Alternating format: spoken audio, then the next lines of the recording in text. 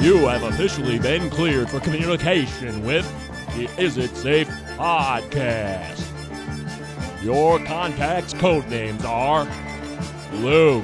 There's absolutely no downside to shifting the entire fucking Overton window to the point where it fucking obliterates itself in the horizon. Matt. However, the grassroots matter. And it starts even below U.S. representative. It starts at your county level, your city level, your village, township, whatever level. Mike. This is about Entitlement 101. This is about social media. And Kelly Stafford has a voice because her husband is a professional football player. And then she got all these followers. Otherwise, Kelly Stafford wouldn't really be someone who would get all this attention. And I almost hate the fact that we're talking about it. And Scott. I could imagine just a spot for 101 being like, these assholes think COVID's real. Here's a song by Ozzy Osbourne from 95. Recording has started. That's correct. The show has begun. Show has begun. This is And the we're Is It back. Safe podcast. No, it's already been done. What if it's what if we're just talking, you know? Why do people have to do these intros? Why can't you just flip the switch and you just jump into a middle of a conversation? What if that was Like we just did 11 seconds ago. It's brilliant. Yeah. That's kind of what we did. Well, this is the Is It Safe podcast. Yeah, sorry. We missed last week. I don't think we have any dedicated listeners, so it doesn't matter. But if you do listen to this and you've listened to all 3 episodes, I think this is the 4th, isn't it? Sure. Mm-hmm. Like technically, like in terms of once we created a logo and Yeah, it says episode 4. Yeah, it says episode 4 right at the top there. My mom told me to hit her up when we get our shit together. That's a good idea. Yeah, that's very it's fair. wise. That's totally fair. So, yeah, John, you're excited about this Gruff Spartan helmet. Congratulations. Go to town on it if you want to share your passion for it. It's a big day in Detroit and the city and the state. I will congratulate Michigan State on making the least disgusting uniform modification in the school's history. Wait, what do you guys? Did this recently happen? Yeah, today the school announced that it was reprising and bringing back Gruff Sparty, which was it's the best. Oh, okay, it's just the best. Yeah, it's the Spartan. Cool. And basically, all he's missing is like the Popeye corncob pipe. That's right. But he's Yeah, got the Spartan helmet on. He's unshaven, and they're going to feature him finally on the helmet as we get our asses rolled by an awful Penn State team on Saturday. And when we can all look at the helmets and say, yay, we got the Gruff Sparty back from the 80s, which is cool, because these stodgy ass, it's like how corporations work. Someone's like, that thing like A&P. I remember going to A&P and just marveling at the colors, that 1976 orange, red, yellow, brown kind of combo. And it was brilliant. And I've always loved that. But, it's like you can't get anyone to just go back to a simpler time. And so though my Spartans are an absolute disgrace on the gridiron, we're going to be rocking those old 80s Gruff Sparty helmets. And for that, I am thankful. For that. By the way, this is the 5th episode. It's not the 5th. I was wrong. So. Yeah, I actually do like that logo, and it's kind of a piece with the drunken and fighting Irishmen of Notre Dame. Mm-hmm. The brawling dukes up Irishmen. Yeah, absolutely. So I'm all for that. You just assume he's drunk, though. Well, yeah. I mean, he's fighting. I assumed he has 10 Be an kids Irish and boxer. he beats his wife too. Yeah. And his name's Patty. I was thinking the person who found the Gruff Sparty idea or rediscovered it was probably like, oh, thank God it's not a racist logo. Yeah. Yep. It's Just a gruff looking dude. Unshaven. Definitely needs a corncob pipe, but otherwise. I think it's anti-Aegean. Mhm. You know, That's a Boy, we're really digging to the bottom of the barrel for our racist tropes now, aren't we? Suppose so. It's everything's got to be PC, man. You got to be PC. No, it's what are good. They fight in Illini? They don't have a fight in. It's just the fight in Illini, but they don't have a fight. It's the letter I. Yeah, that's all it is. They're all good at basketball right now. Yeah, they got a hot hoops team for sure. It sucks that Big Ten basketball is just ruined. COVID's going to screw everything up. So well, COVID's I'm not a Michigan State fan, but Michigan State Virginia was a huge game, and now it's been postponed. So yeah, I can't take any of it seriously. I mean, as much as you can ask Matt. I'll needle him when Michigan State's good, and they'll come back when Michigan's good. But I wanna boast, but none of this shit feels real. Like Michigan State beating Michigan, this year just didn't. None of this shit feels real. It's just some like abstract exercise, and let's see how far we can go without this thing totally going off the rails. And so, for that reason and a number of others, I don't consider anything that's happening in sports to be quote unquote like real or authentic. COVID is just trying its hardest to sideline athletics. And honestly, it's getting to a point basically, now or yesterday or 5 weeks ago where we should just start kind of acquiescing to something that's a little bit larger than us right now. I've been loving watching some college hoops, though. I've watched all kinds of college hoops. I watch non-conference stuff. Mm-hmm. I'm watching these, I'm watching Texas versus, I don't know, who did Texas play? I'm trying to remember. That game was a good game. Anyway, I'm watching teams that I don't care about, that I normally wouldn't care about, because it's just fun. Because it's a damn outlet, man. It's the same reason I was telling you earlier. So my biggest thing is that I've just been chewing up rock docs like the last couple weeks. I am so thirsty, and so I can watch like a rock doc and watch like footage of Oasis like blowing up in '95, and it almost makes me cry. I'm just like, I've never wanted so much to just lick a stranger's face and be around like.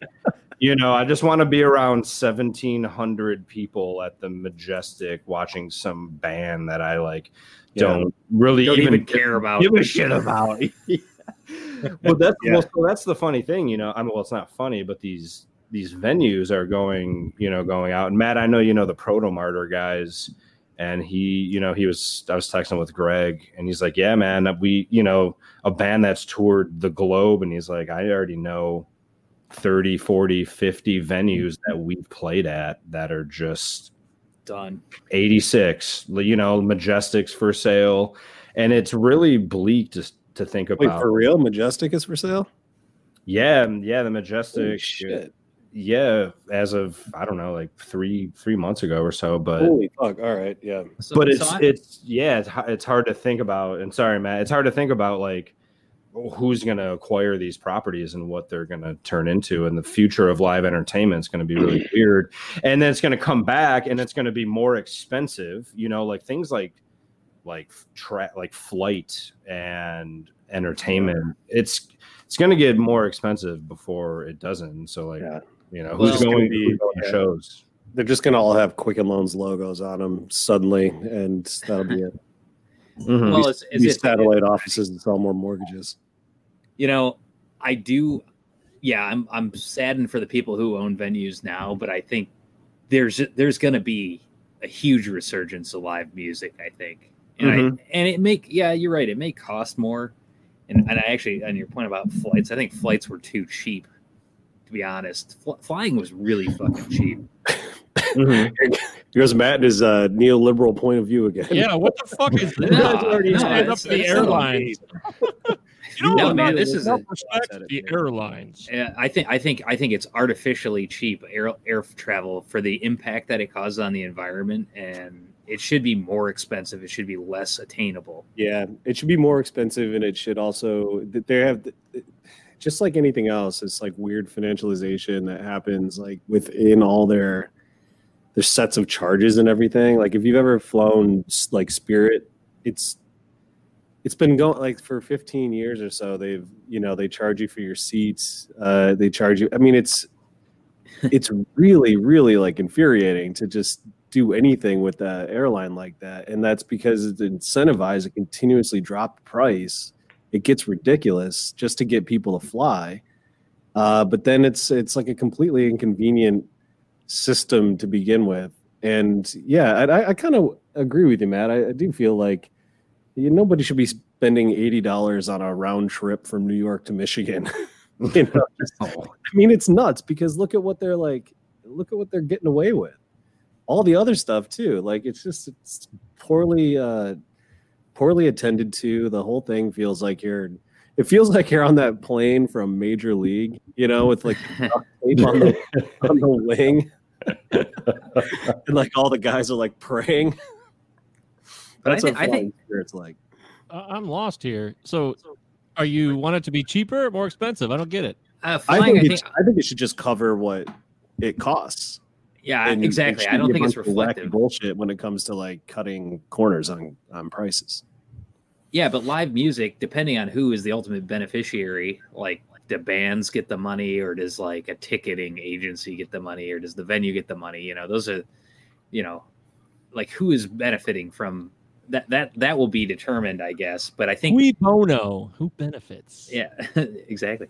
And I think there's going to be a huge resurgence to live music, and even in a normal marketplace.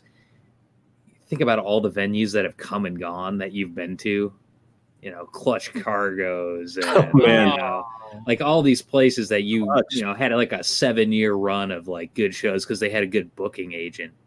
Mm-hmm. But then that booking agent went over to El Club or went over to whatever, and when will the El Club die out? Well, somebody will just buy it because it's got a nice sound system, and it's got a liquor license. Like that stuff is forever.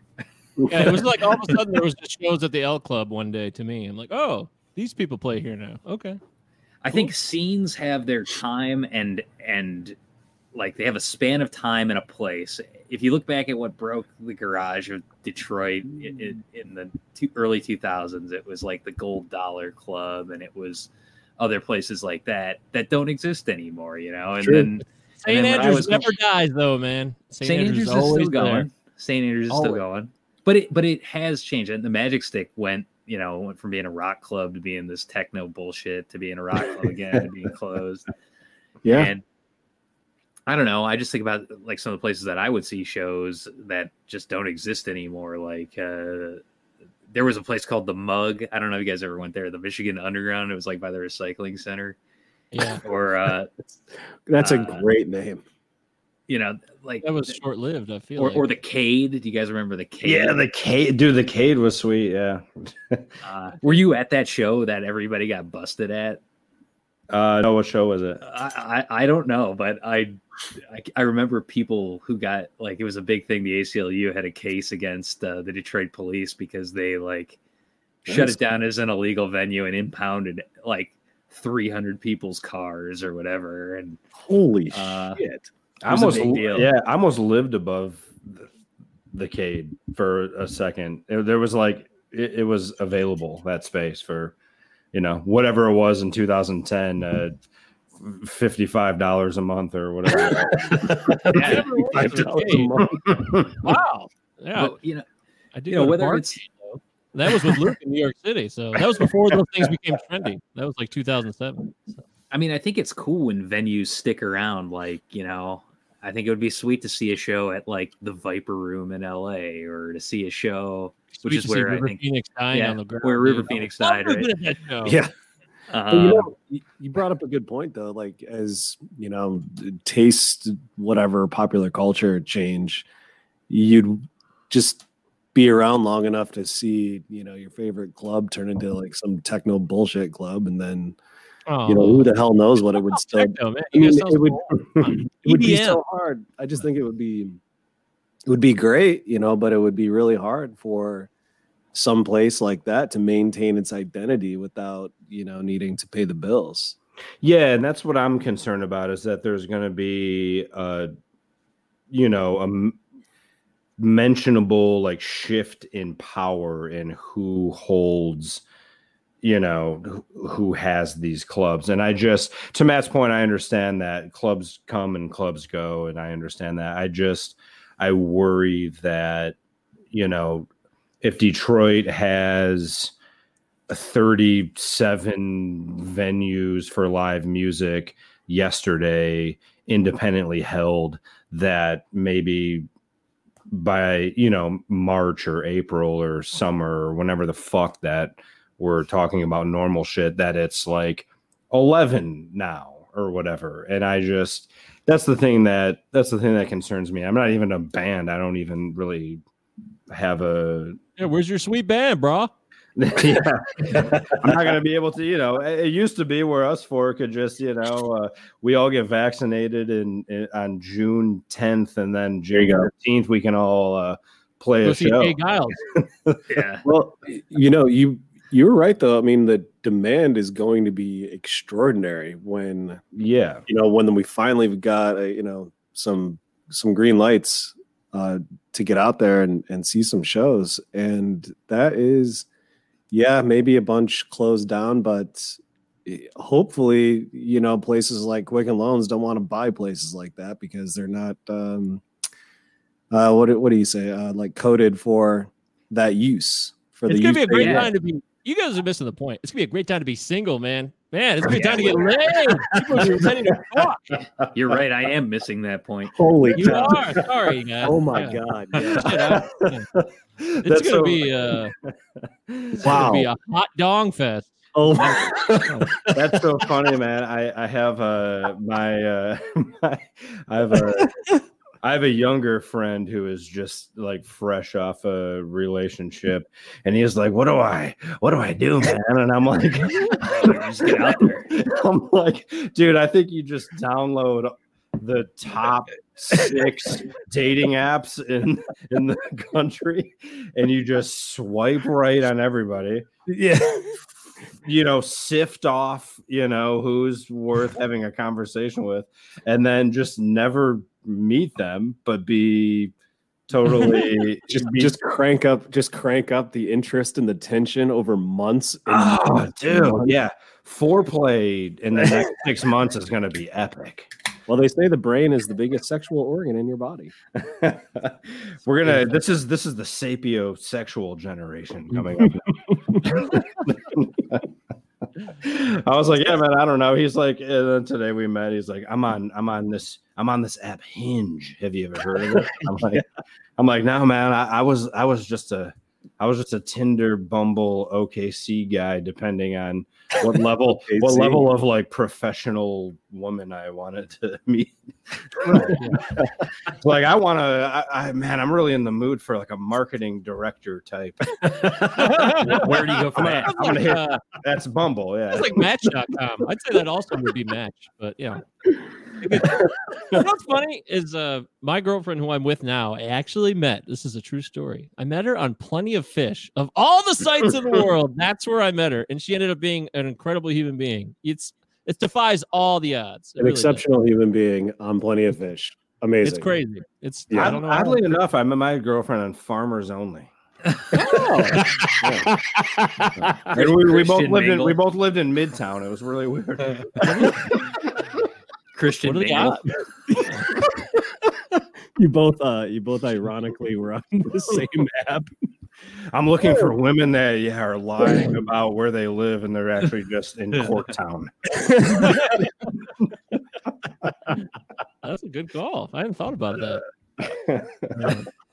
But I thought about that because I think about where I work. We're always talking about the future where I work. It sucks right now. I'm there every day. Today was the worst. Today was just like staring out the window. There's nothing happening. Minutes are dragging by. I felt like I was in high school or like my early 20s again. I'm like, this sucks. This is not what I signed up for. Oof. And I'm being relegated. I'm like the managerial. I'm a salaried guy, but I'm being relegated to do the work of like people's hours that we're cutting. So I'm actually like valet driving now. Yeah. Because that's what I got to do. I got to cut their hours, and then I got to do all their work for them because I got to be justifying my value. And Yeah, they're backloading on you times 2, basically. Yeah, and it's going to get worse but I was thinking about there's a rooftop bar at this hotel, and I'm just thinking about the future. It's always about tomorrow. It's like someday it's going to be some asshole's going to be shit-faced in the lobby, causing a scene. It's going to be a madhouse someday. But that'll be great. Yeah. Yeah. Not now. That's not the time right now. I think that someday is actually pretty soon. I'm for the first time, I'm feeling kind of optimistic about shit. I mean, watching people get vaccinated in Great Britain. Yeah. It's a big deal. It's going to happen. It is a huge deal, and that brings the entire world way closer to a viable vaccine. Yeah, that's true. So I mean, I don't want to be that guy because if you know me, I'm not that guy. But I don't love pharmaceutical corporations. So no, you're an anti-vaxxer. I'm not an anti-vaxxer. So, well, the thing that I think it's like still driving me nuts is like none of this is all like universally free. It just is crazy. I mean, maybe when the vaccine is developed and reliable, maybe that will be free. But I don't know. I haven't heard that quite It is in yet. Great Britain. Right. The NHS. Yes, Yeah. NHS. Hey, nothing. It's nothing but $125 round trip flight on Spirit Airlines to get to Great Britain. No shit. Yeah, well, and you know why it's $125? Because the government subsidizes the bullshit airlines. That's right. It bails them out when they have a problem, not regular people. It's $500 though after your bags. So exactly. Once you put bags in there, that's it gets it's funny you say that though. It's like I'm not anti-vax, but I am. Pardon me if I'm skeptical about how things are rolled out. Like, can you imagine like someone, like right now, I'm like secretly working on a cure for cancer, and I just find it 5 minutes after the podcast ends. Then you got to think about how to like roll it out and how to monetize it. I mean, capitalism still has its veiny cock shoved in all of our asses. So, I mean, you come up with something great, like it's not like you're just going to start throwing it out to everybody. It's like, all right, well, how can we, recoup some of these like research costs and shit like that, No one wants to operate at a loss. I mean, have you roll? I actually have no idea how this is being paid for. Like, yeah. What'd you guys? Oh, sorry. Go ahead. I think the government's paying for some of it. Yeah, a lot of the R&D is paid for by the government. Warp speed thing is, but some of it was developed outside of that, so I have no idea how it's being paid for. Yeah, exactly. What you guys think from prior subsidizing of their R&D efforts from before? So, what did you guys think of our last 3 U.S. presidents locking arms and saying that they would take the vaccine on camera? That's exciting. I missed it. What an exciting day. Yeah, I don't know, to see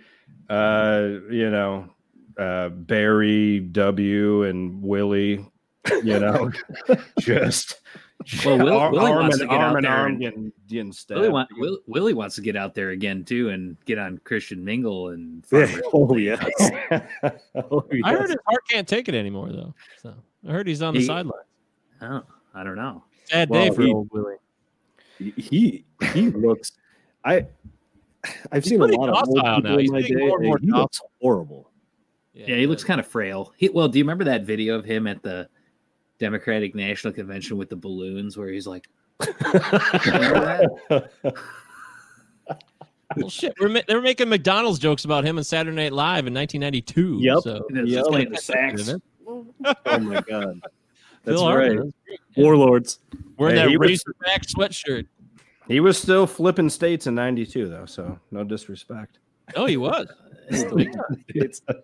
Big time, no doubt about it. But I hadn't seen that, so were you really impressed? Was it a special moment to see all three? It would have been really impressive if Trump was in between all of them. That would have been. Yes. I would not have wanted to miss that.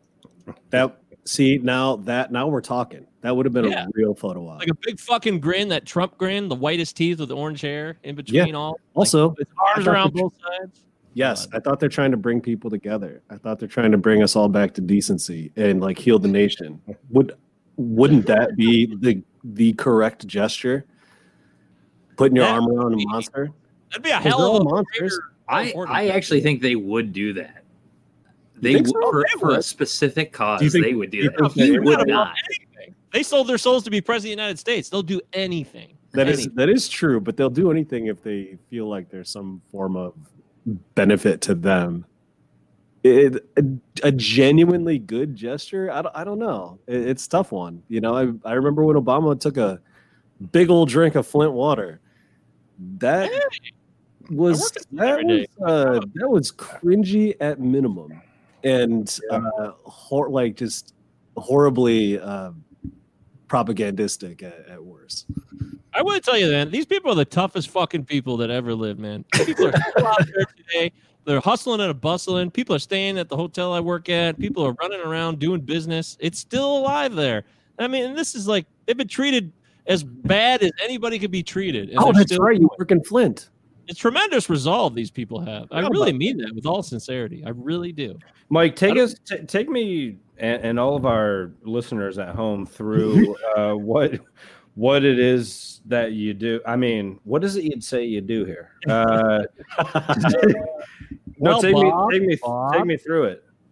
Well, I'm I run a valet thing at this hotel, a brand new Hilton Garden Inn, now open and currently available. We have rooms 10 stories high, guys. When did the hotel open? It's only been a month. This is a brand new venture. Somebody had the balls, the gusto to say, you know what? Let's fucking do it. Let's open a hotel right in the middle of a pandemic. We can survive this. So here we are. So it's downtown Vehicle City? That's right. It's right there in the heart of it, right on Saginaw Street with the bricks and the Vehicle City signs just up the road. It's like one block off of that. And actually, the old local 432, where it now exists, is one block behind me. For those of you that ever... The venue? Yeah. Well, I know the hardcore venue? I know that they had moved it because the original one was in a different location. But as it exists today, yes. That is, yes, the hardcore venue. Shit, my band in college played that. Right. Venue. It was the old... But I'm pretty sure the old one moved but it's still open. But it's and then behind that, right behind that's the burger joint. Torch. Yeah. Is it Torch? Oh, yeah, that's right. That's a top 7 burger in Metro Detroit. Wow. Okay. Right? Flint is Metro Detroit, eh? Or extended Metro Detroit. Okay. Yeah. Romeo is Metro Detroit too. Nice semantics, Matt. It was the right call out. It was. No, Matt. So Matt was like, I'm reading the new, Obama book, and I'm like, okay. So I'm part of the library network, and I go online and I'm looking at all of these libraries that are part of it, and there was one copy of A Promised Land. And it was in Addison Township, Michigan. Have you guys heard? Oh yeah, Addison Oaks. There's a park there, Addison Oaks. I knew Matt would know. I've never heard of it. Yeah, and so it's in Oakland County, right? Jesus, yeah, I need to learn a lot more about Oakland County. It's west. Covered over the last few weeks. It's a few miles west of Romeo, like directly west. Oh yeah, Romeo. I love Romeo. Yeah, so I think I took a couple puffs of weed and got in my girlfriend's car and drove up and got the book. Did you? Hey, it did change your life, right? You know what? That's fine. I'm 100 and 200 pages deep. It's enjoyable. Enjoyable. Well, at any rate, yeah, there's not a lot going on up there, but there are people on the streets every day doing stuff, and there is life out there. It's very strange to see, but all the restaurants are closed now. We closed our restaurant once the mandate got extended for another, was it 12 days? 12 days, yeah. 20th, I think, right? They were doing to go, and then they're like, fuck it, we give up. We're just going to close, because odds are that thing will keep extending itself probably a little bit longer. Yeah. At least there's some type of vaccine-related relief. And then there's also pressure on Whitmer to be like, hey, do you think we'll live in a world where Whitmer will mandate the vaccine? I just don't see that. You mean Whitler? Excuse me, Whitler. I've not heard that. That's interesting. You have not heard that? You do not hang out with super spreaders. Far enough west. You do not hang out far enough west. Oh, that was pretty good. No, but there's no way she can mandate that. Maybe there is. Maybe that's like the new world we'll live in. But people who are worried about that are probably people that you don't want to be around anyways, because you want to get the vaccine eventually, regardless. Yeah. I feel like it's just silly to even debate about it. Well, it's not. Of course, it's silly, but it is relevant. There's a lot of people out there in Michigan. There's 1 million people, or what? Matt knows this. How many people are in the Metro Detroit area? 2 to 3 million. The Metro. Depending on how you define it, 4. 4. Oh, I think that's if you count Addison Township. Right. Yeah. Let's see. There's like 2 million people in Wayne. There's over 1 million in Oakland. There's almost 1 million people in Macomb. Oh, shit. And then if you go beyond that, if you include Ann Arbor and Washtenaw, is Ann Arbor part of the Metro Detroit area? I would say if somebody asked me, it would depend on the context. I would say no. If they were from farther away, I'd say yes. But if they were from more close range, I'd say no. I think those metro areas now overlap big time. Yeah, that's fine. Yeah, because some of the like Canton, like what is Canton? Well, Canton is like Metro Ann Arbor, but it's also Metro Detroit now. That's right. Hey, this is the same podcast. Are you fascinated by where your Metroplex overlaps with another one? Call in now. 1-900. 900. By the way, I think there's only one Metroplex. That's Dallas-Fort Worth, right? The Boss Wash corridor is really. Yeah. That's like a megaplex. The Boston. Yeah, Washington, that's a megalopolis. That's what that is, right? Soon to be. Yeah, that's true. Dallas Fort Worth. There's kind of like the Raleigh Durham Chapel Hill. The triangle. The triangle. Minnesota St. Paul. Minneapolis St. Paul. Is that a metroplex? I don't know. That's a good question. I think that's just a metro area. It's with two giant cities that are right next to each other. There's a hard stop. You cross. It's like a Alter Road in East Detroit. Like you cross over, and it's like a different situation. There's like a road, that probably surrounds Minneapolis, St. Paul, and then once you go beyond it, it's a totally different reality. I don't know if I feel bad or not that I know exactly what you mean when you say that, but I do know it.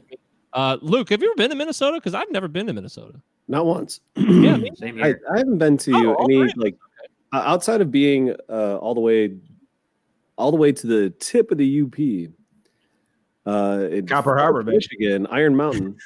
Yeah. I've not been past that. So I've never actually been into Wisconsin. Never been to Minnesota, the Dakotas, any of that. No, I've never like. We were only 5 miles away. We were up in Iron Mountain. Never. Okay. Milwaukee. You got to go to Milwaukee. Yeah. I was just going to tell the story. Totally, I would definitely do that. I finally went to Milwaukee in 2016. I'd never been there. I was working a job where I was like I was like a liaison to. We sold software for small colleges, very small colleges, like 1,000 to 3,000 enrollment. So we'd sell like all the. Where'd you go? Beloit College. Yeah, sure. Is that Olivet? I was one of our customers. It was very small, near Milwaukee. Yeah. Well, no. So I drove because I got flying issues. I've had some flying issues over the years, and so I would try to rent a car and drive if I could avoid flying. Are you on a no-fly list? He doesn't. Something happened.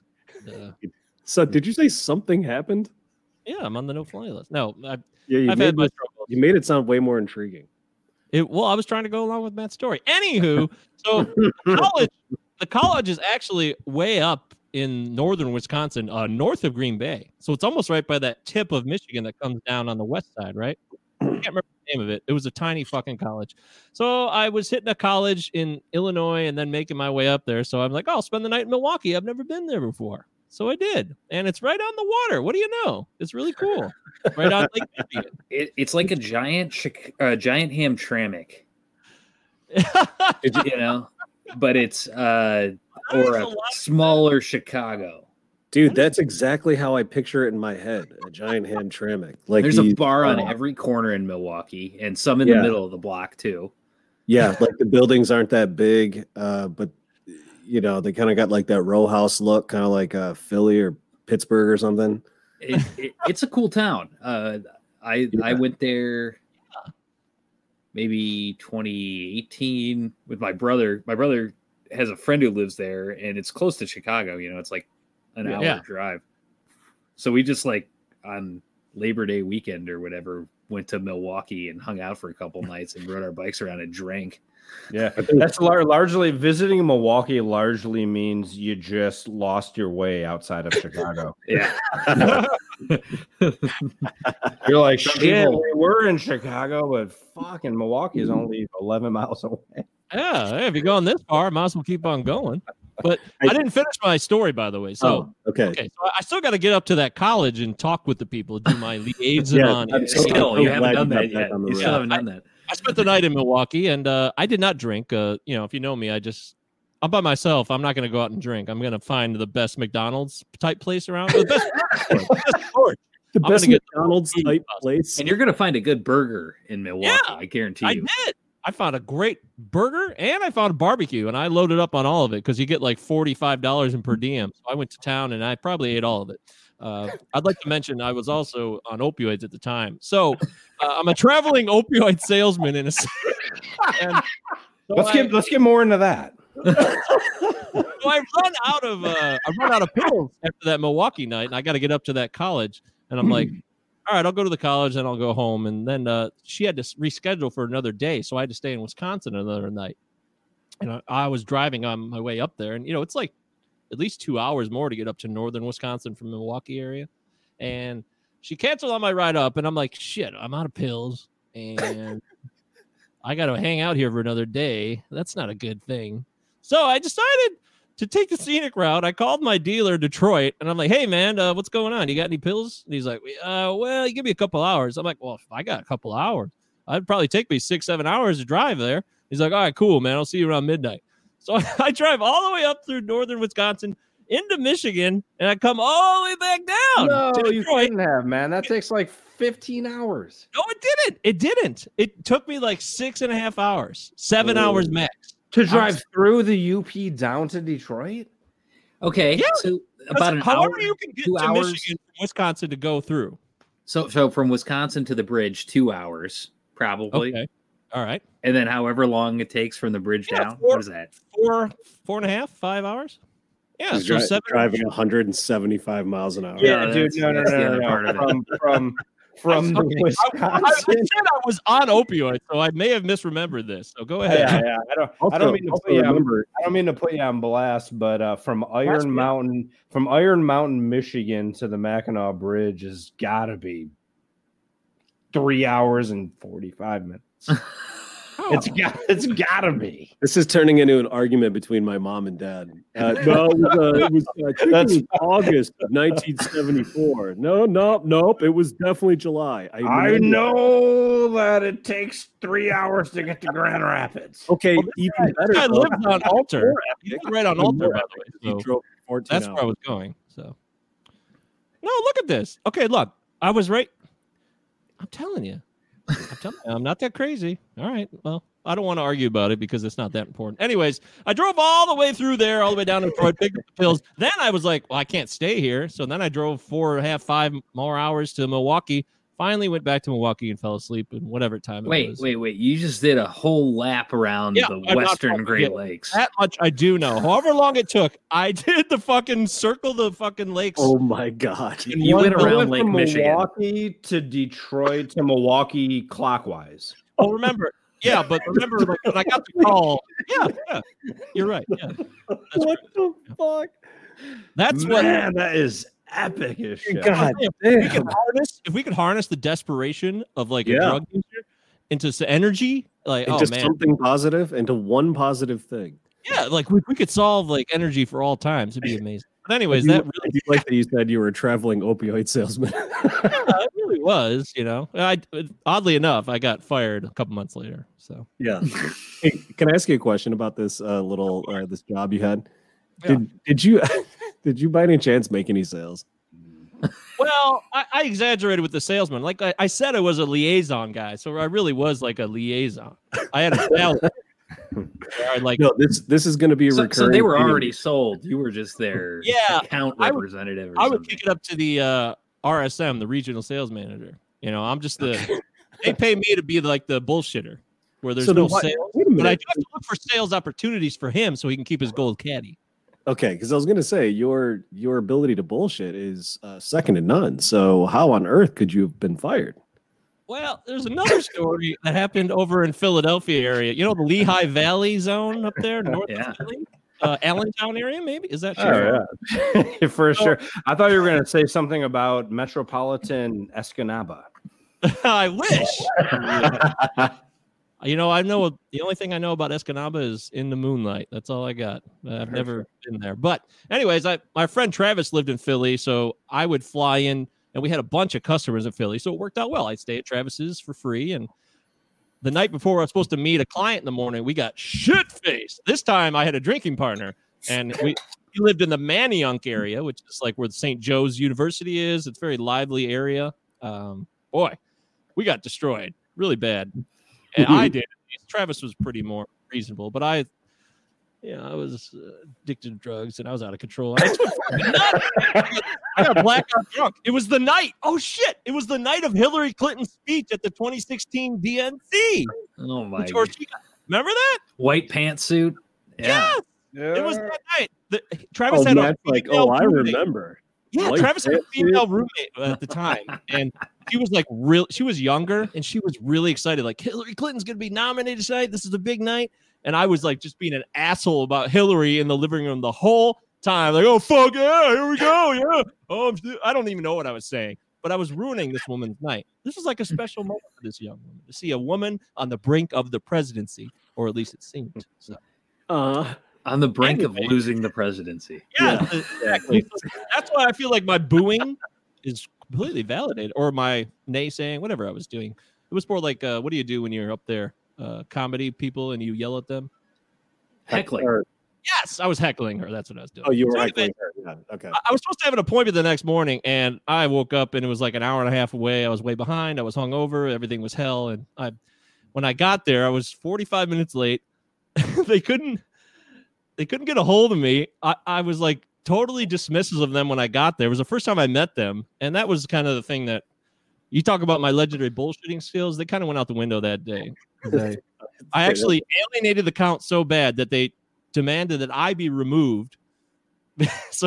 Or else they were going to walk away from the contract. So yeah, that's all.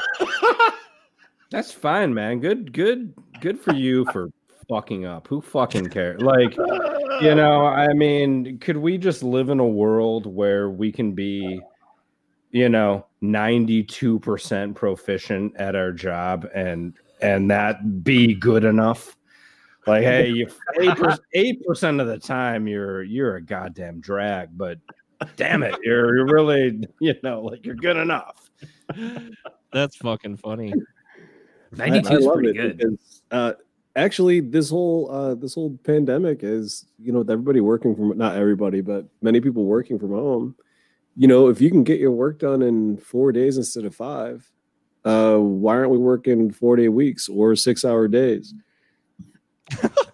If you can get it done, the thing is, like, the companies might be okay with that, but then they're going to reduce your pay based on the hours you work. And I was like, why are you paying people for the hours they work and not the work they get done? So because there's a value in surveillance. That's what I think. That there's a value in a company surveilling its employees. And that is, how do you put a price tag on that? I think companies have a really high price tag on that, but like the lowly worker doesn't understand it. That like, hey, we would rather have you here for 40 than at home for 30, even if you're getting more done at home, because the 10 extra hours that we can basically just have our fucking talons inside of you is worth it I think instead of there being a value in surveillance, I think there's more of a fetish in surveillance. It's kind of just part of the apparatus of just. I beat off a lot to surveilling people. Yeah, dude, I'm just like whacking off as I pay you a fucking $50,000. I'm like, oh, Luke's only getting his salary this fucking. That's part of my job now. Like he could do it at home, but he's in the office. Like we're not. I don't have a video feed of them, but I have this app that knows exactly what they're doing. If they made a mistake, it covers every car from park to ready to delivered, and like. Shut up. Oh, I'm not kidding. So I could just sit here all day and be like, "What's this shit?" My boss would be like, "Hey, what's going on with this car?" I'm like, "What the fuck?" Man? Oh my! And you can make whatever case you want. You can just like pick and choose. This is power you do not want. Yeah, like, well, I see that cars are going missing once every 50 years. Something's going wrong. So I'm gonna point at that. Info point. It's info. Stolen vehicle is a problem. Yeah, it's about info point. Meanwhile, what the hell is going on with Facebook being an illegal monopoly? I don't know. I didn't read much about that today, but it might have to be something for next week. Mike, you have to wrap it up, don't you? I do. You guys could stay on if you want, and you keep talking if you're feeling the flow. So how do we stop the recording? I'm here. I'll stop it. What I'll do is, this is the magic of this. I'm going to start doing another podcast on this screen over here, but I'm just going to mute myself here while you guys continue to talk. And when it's finally over, I'll end the broadcast and you guys can walk away. And I will have not interfered with the rest of this broadcast while I'm broadcasting over here. So you won't be interfering like you have been for the first 45 minutes. I know. Fucking finally, right? So, great. Just keep talking. I'm muting myself now. We'll keep it going. The show. We'll keep it going for a little while. Great. I'll Luke, be I here. gotta ask, is that your, do you work at this desk in your basement? Mm-mm. No? This is where the microphone is set up. It's if I'm upstairs, anybody who understands the classic 1950s American ranch will understand that walls are paper thin, and so are all the doors. And so if I'm up there, like I can, like Kristen's voice will literally come through the microphone, even if I'm in another room. So it's like it all day through work. It's kind of like that too. It's like people can actually hear. They can hear me talking in the other room, and people I'm talking to can hear her talking in the other room. So we just decided to. I figured it's just easier to do in the basement, but it always feels like I'm in a bunker, and the lighting is weird. So it kind of like it looks dreary, and it looks like I'm asking for help. You know, like I'm really. Well, look at me, man. I'm in a basement right now, and I'm fucking pale. It looks like I need to eat a steak. It's the red shirt, though. You take the red shirt off, your skin immediately pops up real fast. No, I look sickly. I look like I need. Yeah, you got the beard going. You look good. Just the wainscoting is the wrong color for your pallor. Except it's kind of awesome. It's the best goddamn wainscoting because that is a relic. That kind of basement is a relic. They're like fucking pine. What is that? It's just stained pine, right? Look at the bar. That's the bar. Yeah. Okay. Yeah, that's where I thought you were. Yeah. It's Look at that big ass speaker too. Sitting at the bar. Yeah, dude. That's that basement's great. Are you letting it just get cluttered up because you've got no will to live anymore? Because well. No, no judgment. I mean, my shit's getting cluttered like crazy, and it's like every weekend I'm like, okay, this is a perfect time to declutter this thing and clean it up, but it's harder and harder every week. Yeah, we have storage issues. We've got shit from the back porch that we brought in. I got it's winter time too, so you got 4 bags of empty beer cans. I've got Take a look around for places that are looking for donations. That's how we got rid of about I'm going to say roughly 10 to 15 bags of cans. Well, I have delusions of actually recuperating that money and reinvesting it in more alcohol. So, but they were for the first 6 months, at least for the first 6 months of this, there were no places that had their bottle returns open. So it was like shit. They just kept accumulating, and it was ridiculous, So I had to get rid of it, and we donated it to like some animal rescue shelter. They put out a notice on Facebook or something saying they were doing a can drive, and somebody. Hey guys, Mike Gobier, I'm back again. Oh, hi. Sorry to interrupt. Man, I know I left the show already, but I'm going to try something. I'm going to try to leave and let you guys keep recording, and let me know if it works. And I'll come back in, and you let me know if it was still recording. Okay. All right. Here I go. Bye. Oh yeah, we're recording. Oh hell yeah! Finally, we got rid of that guy. Jesus Christ! As it was meant to be. So I do want to say, as we go into it worked.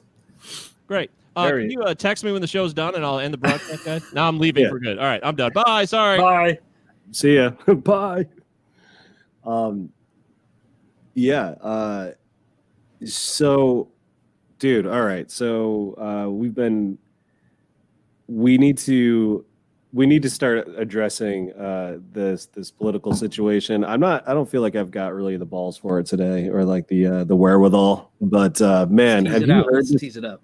But have you heard this this fucking leaked audio from this Biden call with all these like civil rights leaders and the leaders of the NAACP and people from the ACLU and like Al Sharpton? And have you heard this like leaked audio?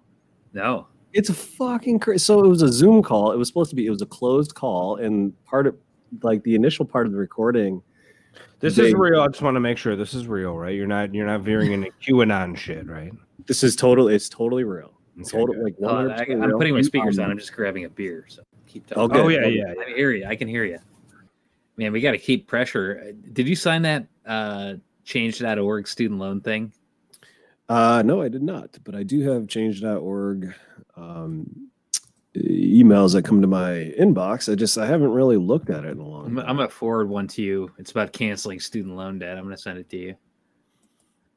I got nothing showing up in my email right now. I wonder if I accidentally just silenced the.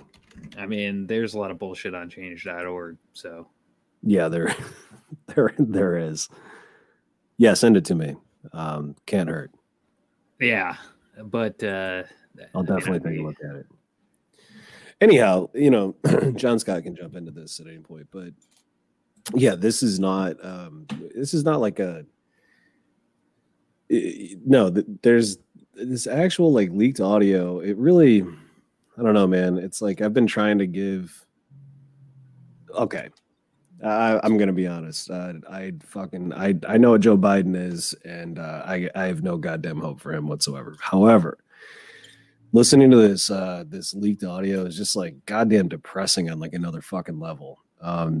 He's talking to these leaders, from like NAACP, like Reverend Al Sharpton, a lot of community organizers, and it was a closed Zoom call. So the call starts off like, okay, everybody, this is a closed call. There will be no recording, but somebody fucking recorded it. Of course. Everything's recorded at all times. It's weird though, because with the Zoom call, it immediately puts a banner up. Well, you just hold your phone up to the speaker. And exactly. Okay. So you can just do that. Exactly. So this is your work call?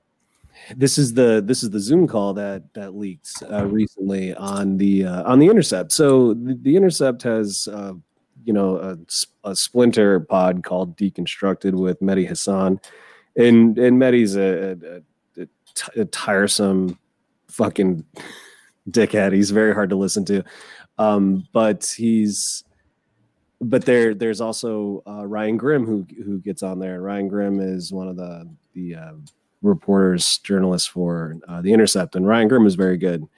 And yeah, he put out a recent episode on Deconstructed, which is like 15 minutes, and it's like kind of excerpts of these audio clips and whatnot. It's just, I don't know, man, but it gives me the level of confidence I had in him was fucking virtually zero. And it just gets worse every time I hear him fucking talk. And especially the way he treats everybody in this call and his like posturing it's like out of control. I don't know. He just seems like a fucking psycho. He's doing the Donald Trump thing, he's an egomaniac. Nobody has done more for this community than I have, saying shit like that, which is just like completely fucking nuts. So I recommend definitely listening to that, because I do want to go into it for the next episode. I actually want to, give it a fair shake. I'm not just going to shit all over it. I think it's worth discussing. And now that we're getting through some of the, So what did Biden actually say? I don't want to like go and repeat it. I was going to try to arrange just paraphrase it. So give me a second to remember. There were so many choice excerpts.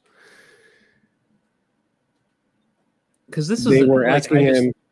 They were asking him. So one of the main questions right off the bat, I meant to take notes. I didn't take notes because I was like in the middle of trying to do my other job at the same time while I was listening to it. But they were asking him or addressing the issue of policing, and not necessarily defunding police, but he went on a rant about defunding police and how that that destroyed Democrats in the down ballot races. You can agree with that or not. I don't really think that's not important. That's just like something they like to throw around at this point. But people were addressing, the need for immediate police reform. He just was hitting back at them for everything. There was somebody made a comment about Vilsack. Is that who it is? Yeah. For Tom Vilsack, the Department of Agriculture. Vilsack. That's right. And it was super contentious. It was really weird. I just didn't like the approach. I didn't like the weird bravado coming from him, especially given his actual record over the course of his like 40 years in Congress. But I think it's definitely worth listening to. I don't want to misrepeat it, and I don't want to be totally inaccurate. I'm just going to tell you this, that even though I can't remember the fine details of this conversation, I was planning on listening to it again, and it just gave me a bad feeling. And I don't know. I didn't like it. I didn't like it at all. It sounded bad even for him. And I think we should all listen to it. I'll share it out with everybody. But if you want to listen to the 15-minute like episode on from Deconstructed, that's the podcast. Yeah, I've got that. I found that here. I'll put it in the chat. Even 30 seconds in, you could even play it right now and you'd hear a clip. But I think we should all just listen to that and maybe use it as like a wedge to discuss other things too. But I think that's something we should discuss, more in depth. But again, I listened to it earlier today. I was in the middle of doing other work. I didn't have time to make good notes here. And so I'm just going to be totally honest about that. This is today. It was posted today inside Biden's meeting with civil rights leaders. Yeah. Okay. Yeah. Yeah, and it's like whatever. There's supposed to be there should be like an assumption of privacy over certain meetings like this. I don't think that like it's I don't think there's anything particularly noteworthy about the fact that people say stupid shit in closed door meetings, but it just I think it just especially when I think it's revealing. You can't have an in-person meeting right now, so you have to have it online. So yeah, I mean that's true, but I mean that's the thing. If we're dealing with somebody like if it was Bernie Sanders, my candidate of choice, and he was going on and on and on, or and he was acting this combative with people that are just asking for like very reasonable measures to be taken. I'm not sure how I would respond. I would probably forgive him and let it go because it's politics. But because it's Biden,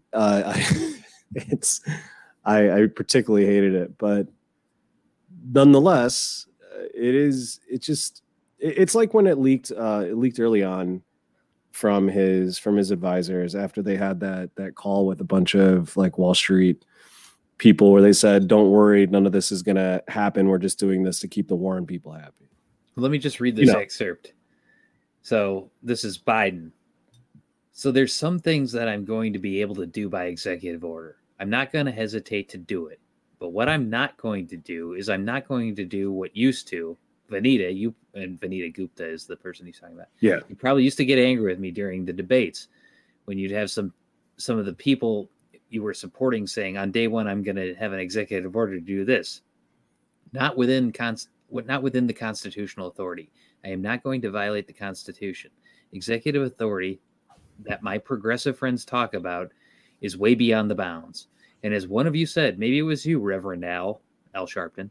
Yep. Whether it's far left or far right, there is a Constitution. It's our only hope. Our only hope, and the way to deal with it is where I have executive authority. I will use it to undo every single damn thing this guy, probably Donald Trump, has done by executive authority.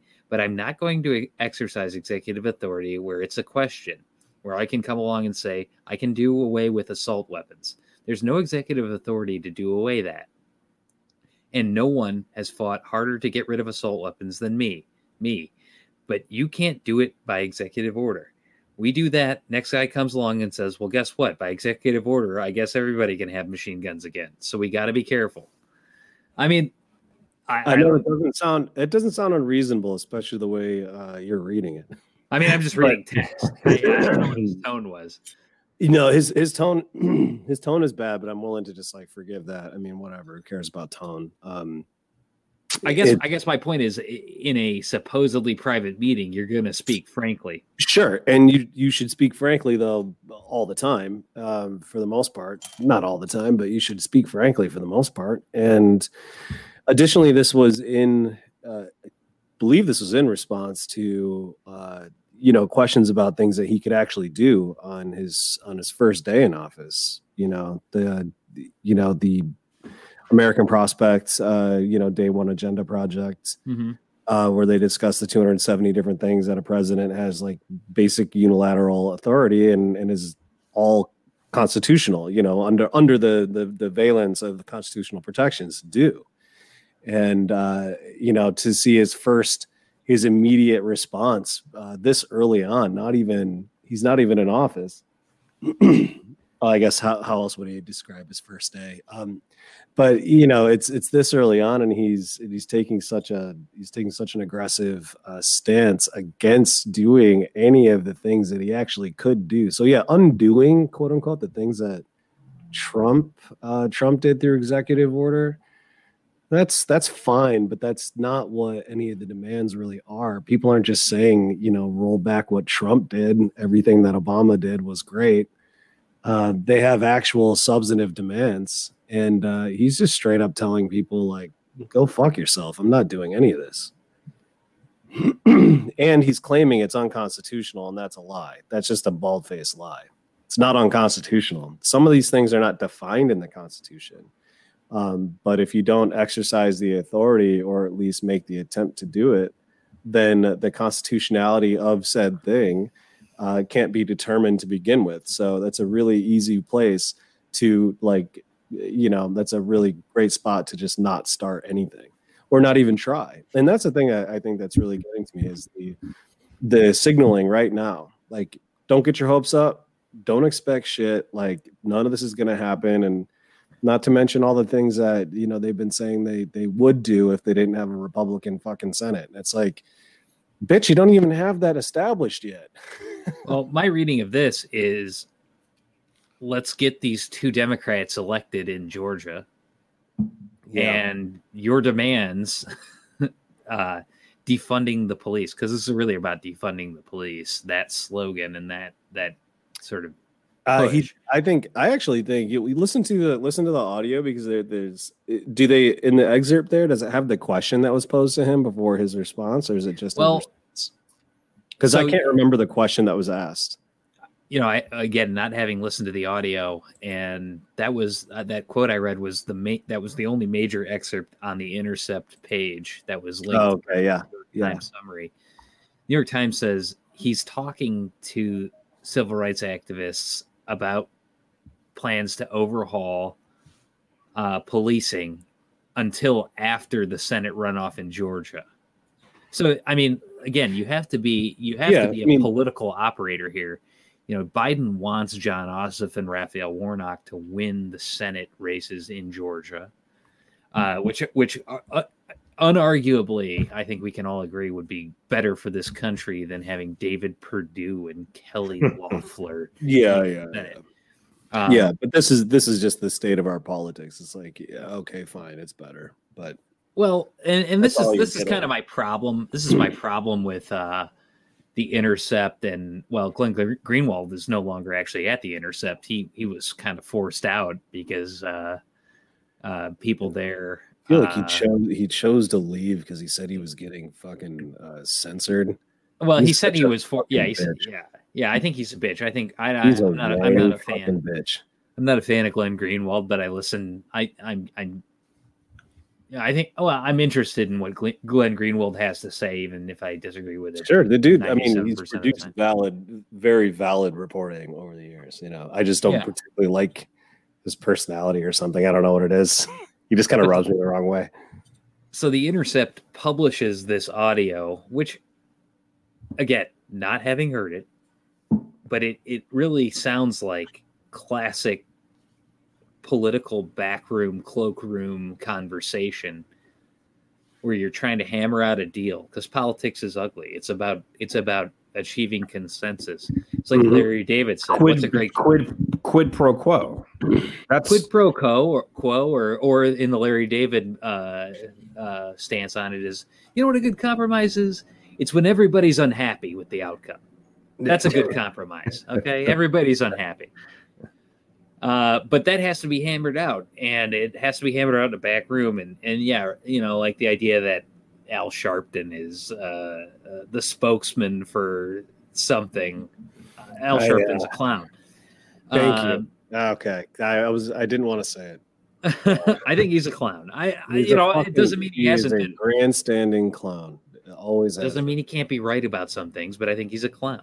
He's right about some things. He's not like one of these consistent, thought leaders. He's no Malcolm X, put it that way. But I do think the conversation around defunding the police and that particular slogan and idea is a stupid idea. For sure, it's a dumb idea to begin with. It's meaning that it doesn't link up the fucking language with the thing that it's supposed to do in a meaningful and coherent way. Talking about reprioritizing how policing works or reimagining how policing works. But even so, living in a place that is a high crime fucking place, I don't want to see any fewer cops on Detroit streets. Yeah, and I think a lot of people don't want that. A lot of average just black people too would say the exact same thing. It's not I think I don't know. I feel like we understand this debate and like how it got fucking off the rails, this summer. I don't think that slogan was politically useful to anybody. I think it hurts the movement that it was actually, designed to cap off. And, then, Republicans use it as a foil against the people supporting Black Lives Matter movements, and because Democrats use it against it jumps right over reform. It like in between is like a reform argument, which is super gray, and you don't want to like jump over that. Like that's why defund the police is so ridiculous, is because you're not. So we're not talking about reform. We're just talking about, about defunding. No, like it's the same as gun. Like I support the Second Amendment in a way that's like you can have the musket that was allowed in 17. Like, I agree. No. You can have a gun. You can have the fucking gun. You can have the gun that you were allowed in 1783. And it's just like you're pushing powder in your house. You're pushing gunpowder into the chamber and shit like that. You can have that gun. You can have that fucking gun. I'm cool with that shit. Yep. But in a world where things change every 5 minutes, like I'd like to talk about something from 250 years ago. And that's what it is. This goddamn document is not. It's not the fucking Bible, man. No, he said it's a rubber band, man. It's a rubber Yes. band. It's a fucking piece of rubber. Exactly. It's supposed to be a living, breathing document that changes and grows and evolves. But not to mention, in this debate over this defund the police shit, that I feel like any argument against it is clearly in bad faith. At this point, I feel that it's pretty obvious to me, really, that everybody understands what defund the police means. I mean, other than some very off the reservation lefty types who are pushing for actually getting rid of the entire police. I don't think so, man. I don't think people understand. I don't know. I don't think people understand it at all. I don't think people get it. I don't think people understand it, man. Yeah, I think you're assuming that your level of understanding is like commensurate with the. Yeah, because it's not very smart. No, I know, but that level of understanding is not that high. No, dude, but you have to understand that people. I mean, off the record, you got to understand that people are stupid as shit. We don't want to alienate our listeners. No, it's okay. It's okay, man. It's okay. It's about like access to the information, and although we should all be living, ideally, we're all living in a world where we have the internet and shit. No, man, I don't think people understand it that way. Like we do, like us three do, but yeah, man, I'm not sure. I hope people do. I wish people did, but I don't know, man. Defund the police, like people. Yeah. It's a matter of like how you're internalizing that or understanding that. Minneapolis just cut its police budget. They passed like completely. No, not completely, but they reduced their police budget. They didn't defund it. They rerouted funds by like 15% or what? Or like what? Yeah. It was like 15%, and they didn't reduce staffing. So basically, what that means is you're going to have police officers who make less money. Mm-hmm. And maybe you reallocate the kinds of police officers you have. Maybe you have fewer, whatever. I don't know. The department has to make those decisions, right? Well, part of the I think part of the main argument is that even if it's just correlational, the idea that the police budgets are basically never sacrificed, year over year, and budgets for public schools go down. I think it's kind of like it's looking at these two broad patterns and just saying like something is like fundamentally fucked up here, that public schooling, the funding for public schooling goes down, budgets stay the same or go up for police officers, or they go down very slightly, but they don't ever really track with public education. In the end, one of the consequences or results is like police officers are basically stand-ins for kids that don't go to school anymore. They're schoolmasters for kids that don't go to school anymore, or can't get bused to the school in the next next city over, or whatever it might be. That these are just like things that I think are important. I think this debate was actually very fucking unfortunate. I don't think it had a place in this year's politics in the way that certain people think it did. I think it really skewed the point of view of a lot of people. I don't think it was coherent, and I don't think most people understand it to be exactly what it is, which is, essentially, I'm not saying police salaries need to go fucking down. They need to stay up. You need to have these guys be happy in their jobs and feel fucking fulfilled, and you need them to be able to pay their bills as well. Because who the hell wants a pissed off fucking angry cop who can't afford his fucking bills? Yeah, who wants a pissed off? That's a bad thing. Who wants a pissed off teacher? Who wants a pissed extra off shit- firefighter? exactly.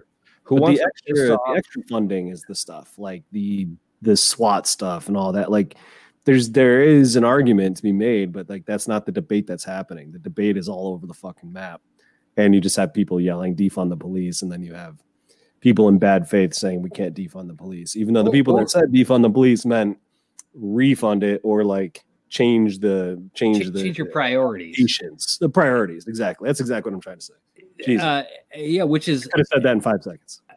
no, what you said was exactly right, and unfortunately, I think people, it's not like it is somewhat zero sum. If you take money away, I don't know, you're not. It's not like that is going to.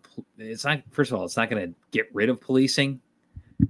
And in fact, it's going to degrade the quality of policing. Yeah. You want to pay people well. You want to make this a prestige position that is valued in a community. You want good cops, and we need them. If you ask people who live in high crime neighborhoods, they need police. They really do. They don't necessarily want a prison industrial complex. They don't want people. Exactly. But they want protection. They want to feel safe in their communities. And yeah, your neighborhood, East English Village, is historically was a cop and firefighter neighborhood, and people fucking love that, and it was a lot of pride in that. The people that worked the community lived there. That's the kind of thing that like it needs to happen, but is not happening. Like that's the thing that actually fucking helps. And yeah, making sure people are happy in their work and good at it, and that produces the outcome you want in the end, which is to not have a fucking prison industrial complex in your city. Yeah, and it again, it's such a basic fucking argument, and it's so basic, but this is where the like entropy of capitalism is like just seeping in, and you can't just it's like where you can't just pay a cop 55 or a teacher 53. We should because teachers should make $100,000. They should make like God forbid absolutely. A fucking 7th grade math teacher makes 64. But it's like when the dollar is more important, there's nothing like you just rely on people wanting to almost donate their time and energy. Like teachers now, it's like you're just a charity case now as a fucking teacher.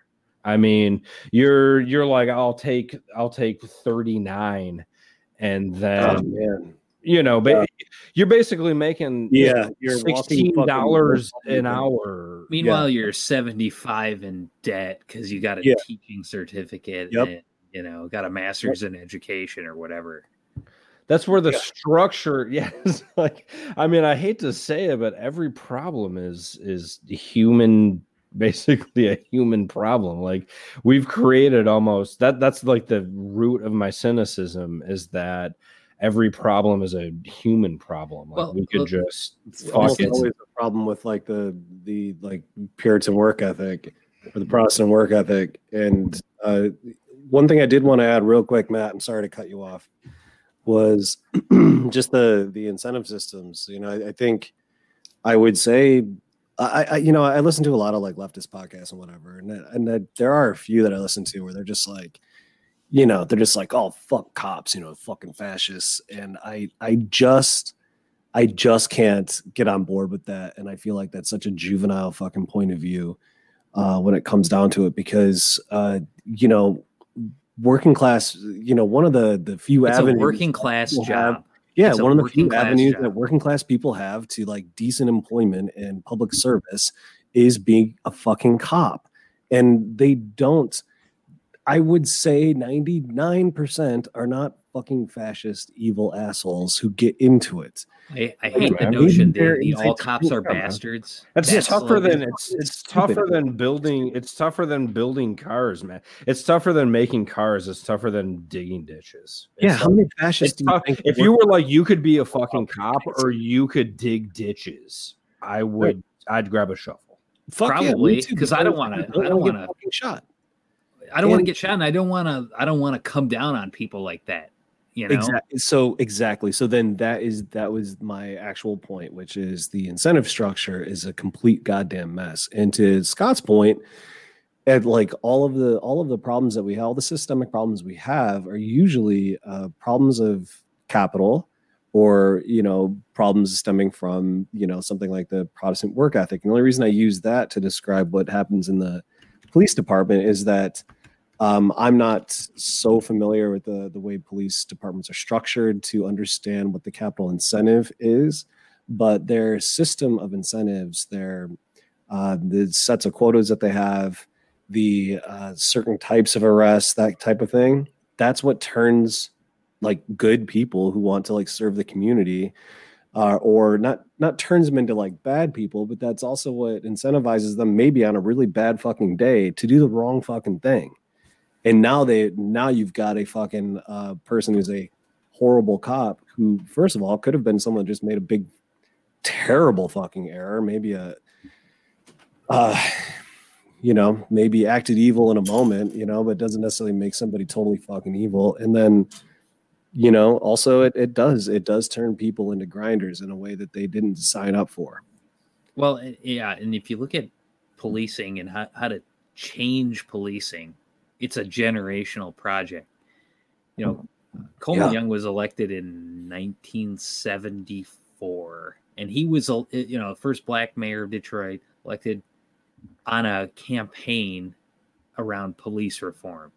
Detroit had the stress unit that basically was white cops who terrorized black people. In short, there was serious problems in the police force. The police force was 90% white. I'm just making up numbers, but it was overwhelmingly white as the city became increasingly black. So there was a huge disconnect between the governing structure and the actual population.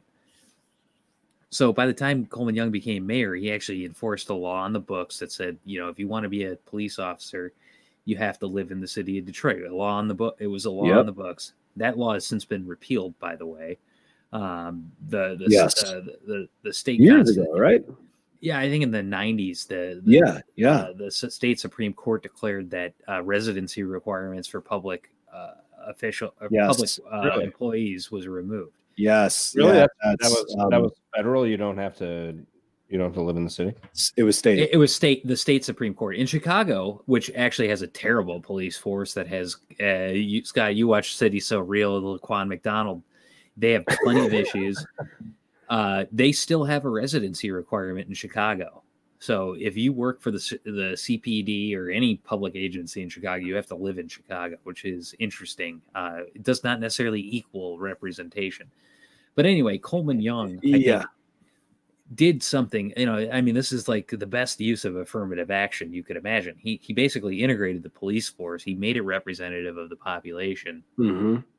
And you saw major steps forward. However, you can't, you still have the old element. You can't get rid of them. And people's careers last decades. By the time Malice Green was killed by the Detroit police in 1990, whatever year, 93 or whatever, around the time of Rodney King, Malice Green in Detroit, two white Detroit cops beat this black guy to death with flashlights. on West Warren and 14th Street. It was just as, if not more appalling than Rodney King. More appalling. The reason Rodney King became a flashpoint is because some guy who had a giant fucking shoulder-mounted JVC camera. Yeah, he had one of these Maxwell VHS dogs loaded up in there. That's right. And he caught that shit on camera, and that was a flashpoint. In Detroit, it was a big deal too. But but those guys who were on the force were part of a patronage system going back decades. They were part of, there was an established power structure. It takes a very long time. It takes decades to change that. So, okay, I'm going to fast forward to Obama and the task force on 21st century policing. Some major reforms in policing, and I'm not an expert on this by any means, but there were some things that local police forces were required to do to ensure that they were adhering to civil rights standards. And those are just beginning to bear fruit. But then you have a fucking asshole like Derek Chauvin who kills George Floyd in Minneapolis and sets it off. And then you have things like in Louisville, the young lady there, what was her name? Breonna Taylor, who was a victim of circumstance, really. I wouldn't say there's a malice in her death, but she's a victim of circumstance because of policies that existed. Mm-hmm. So now the public is reacting to these incidents, and there hasn't been time for the thing to catch up. So now the rallying cry is defund the police. Well, guess what? Cutting the Minneapolis police budget by 15% or whatever it's cut by, and if you were to cut the Detroit police budget by anything, the results to me are not going to be good in the long term. So, to bring it all back to the Joe Biden call, which I haven't listened to, but which I read that thumbnail New York Times. And I'm being super fair about it. I'm just saying we need to listen to it before the next episode. We should, and we should come with some points on it. But I feel like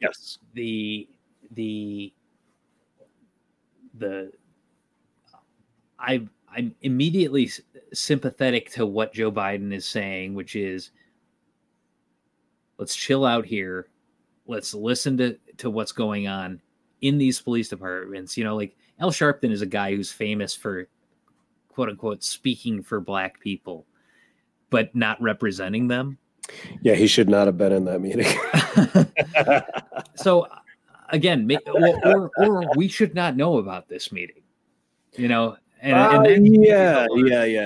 This is true, but we do live in the 21st century, and transparency is a kind of it's a double-edged sword. It's a great thing and a terrible thing, Like, we want to know that the federal government is spying on us, like Edward Snowden told us that, But do I think Edward Snowden was right to do it? I don't know, but I do want to know that the federal government is spying on me. So so he was right to do it. I just went through 50 years of police violence and anyway.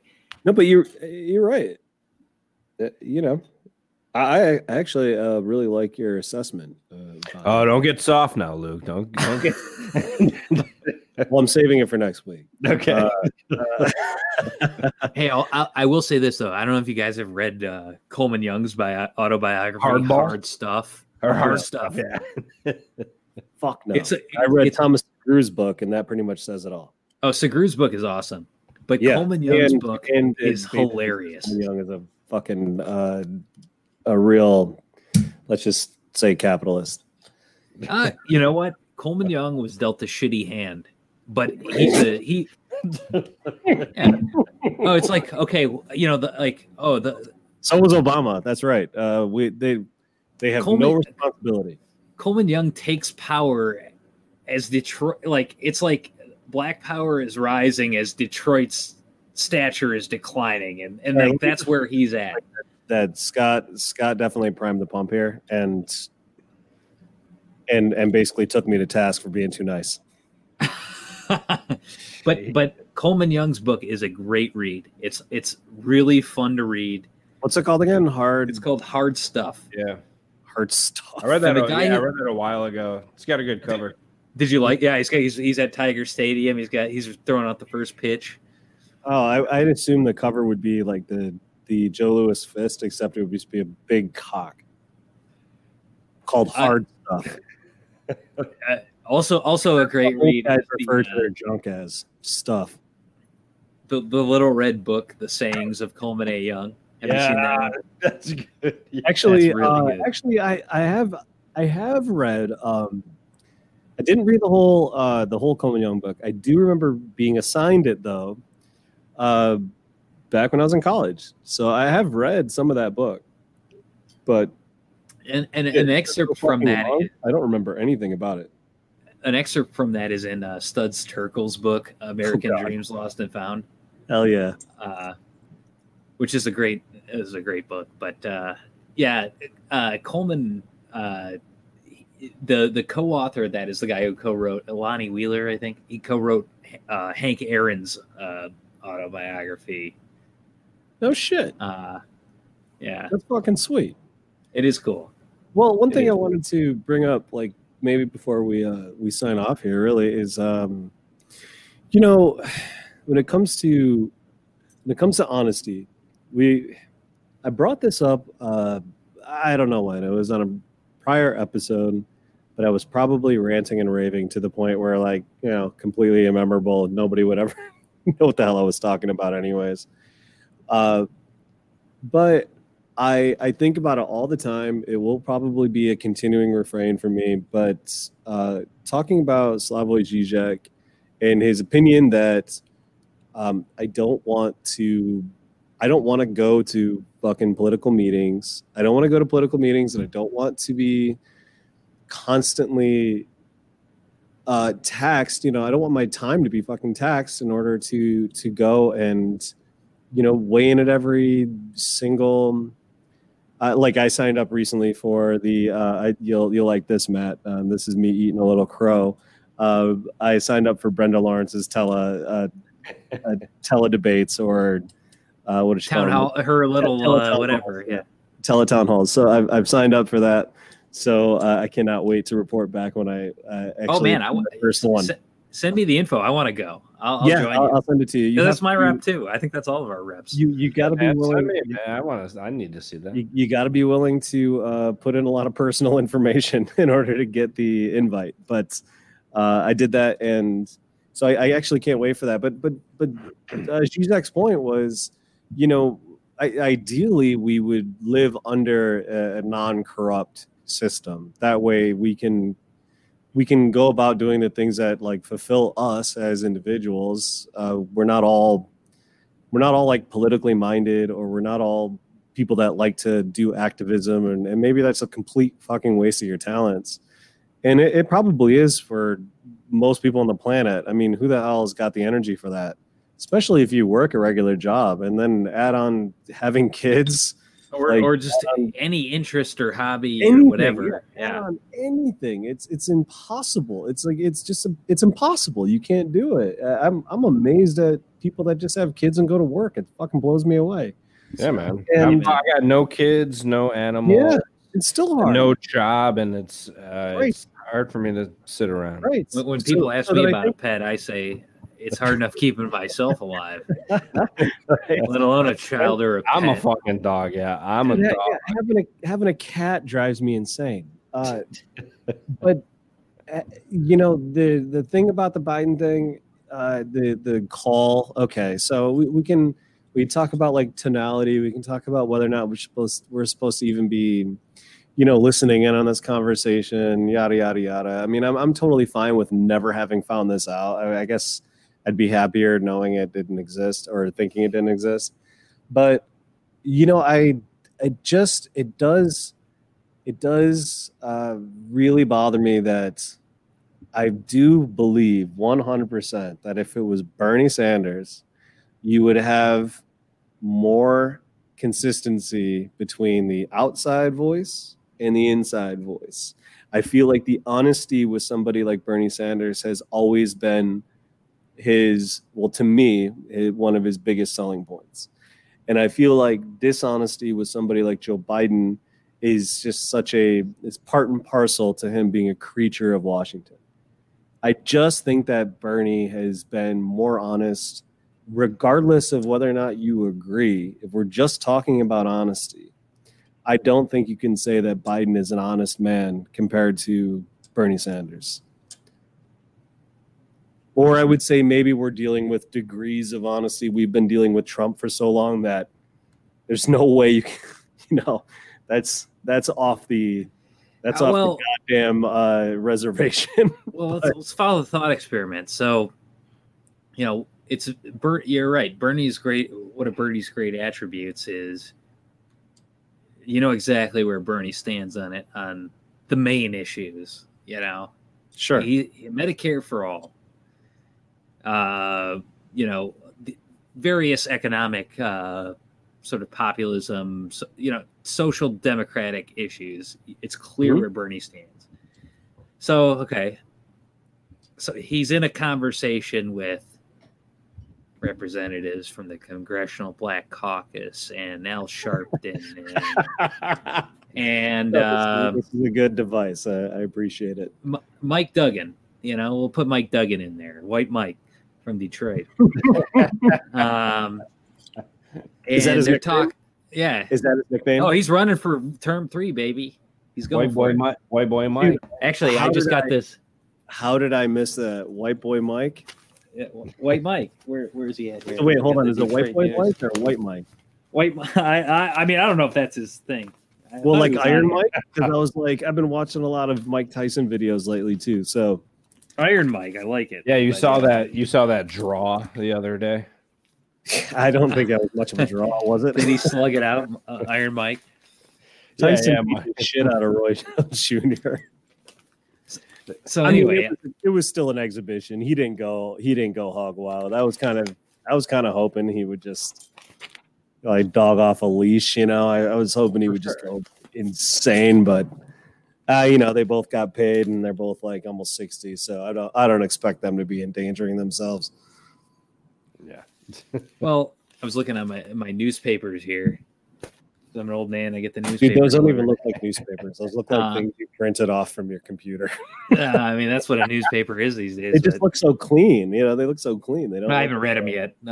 But anyway, so imagine this call with Bernie Sanders, and so what does Bernie just say? I mean, does he not talk about the political project of passing his agenda, or does he just say, in this country, we're going to do this, this, and this. And it's the same exact speech. Actually, I think it's a fine point, but I think what you would hear him say is the same thing. But Biden is pushing his agenda, which is virtually no agenda at all, something right in the middle that is not going to make anyone happy. And, under that, like, really kind of just sick idea that like all compromises are just bad for everybody. And I think Bernie would have done the same exact thing, except Bernie's actual beliefs and opinions would have just been different points, and they would have been honest. Well, first of all, I think technically Biden is honest. I just think he doesn't represent much. I think he is trying to represent every side of every argument to every person in the worst possible way. Maybe it works out at some point, but like let's be honest, the bar has been lowered so fucking far that Biden doesn't need to do shit, and he's going to be seen as a goddamn like revelation as a president, and he's not going to be. There's nothing. Well, by whom? I think he's got a huge uphill battle with the 71 million people who voted for Donald Trump, or however many. Yeah, not to mention all the progressives that voted for him, because they were like, we all bit the fucking bullet at the last minute. We're like, you know what? Yeah, no, it's insane to allow Trump to be president again, because that's fucked up. I guess the question is how many quote unquote progressives, and by that I mean, how I don't know. Why did you look left and right when you said that? Well, I don't know, because progressive means different things to different people. Right. I consider myself progressive. You are, yeah. But how many of them, what group are we talking about who is upset? Oh, no. And I'll just say, most people are not that online.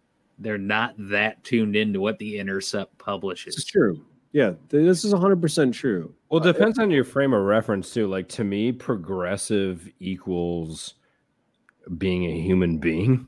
Like, if someone, if Biden offered some human policies, let's talk about like the edges of the Overton window that we like to talk about, like that would seem progressive, but is it really? And how long does it take this to, how long does it take these policies to hold? To me, like, I don't know. I mean, I'm probably with you, Luke, and with you, Matt. Like, I'm progressive in that just being a fucking human being is like, is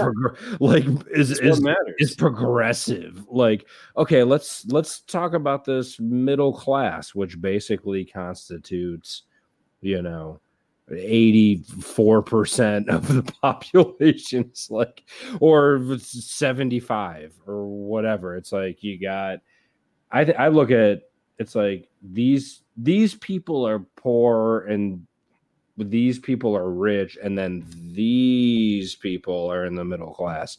Like the widening, how long have we been talking about like the widening middle class? Like, how long has that conversation been going on? I mean, I was listening to that when we were all rushing out to vote for Obama in 2008. Like, the burgeoning middle class. What the hell is any different outside of everything's basically more expensive versus your average person's salary?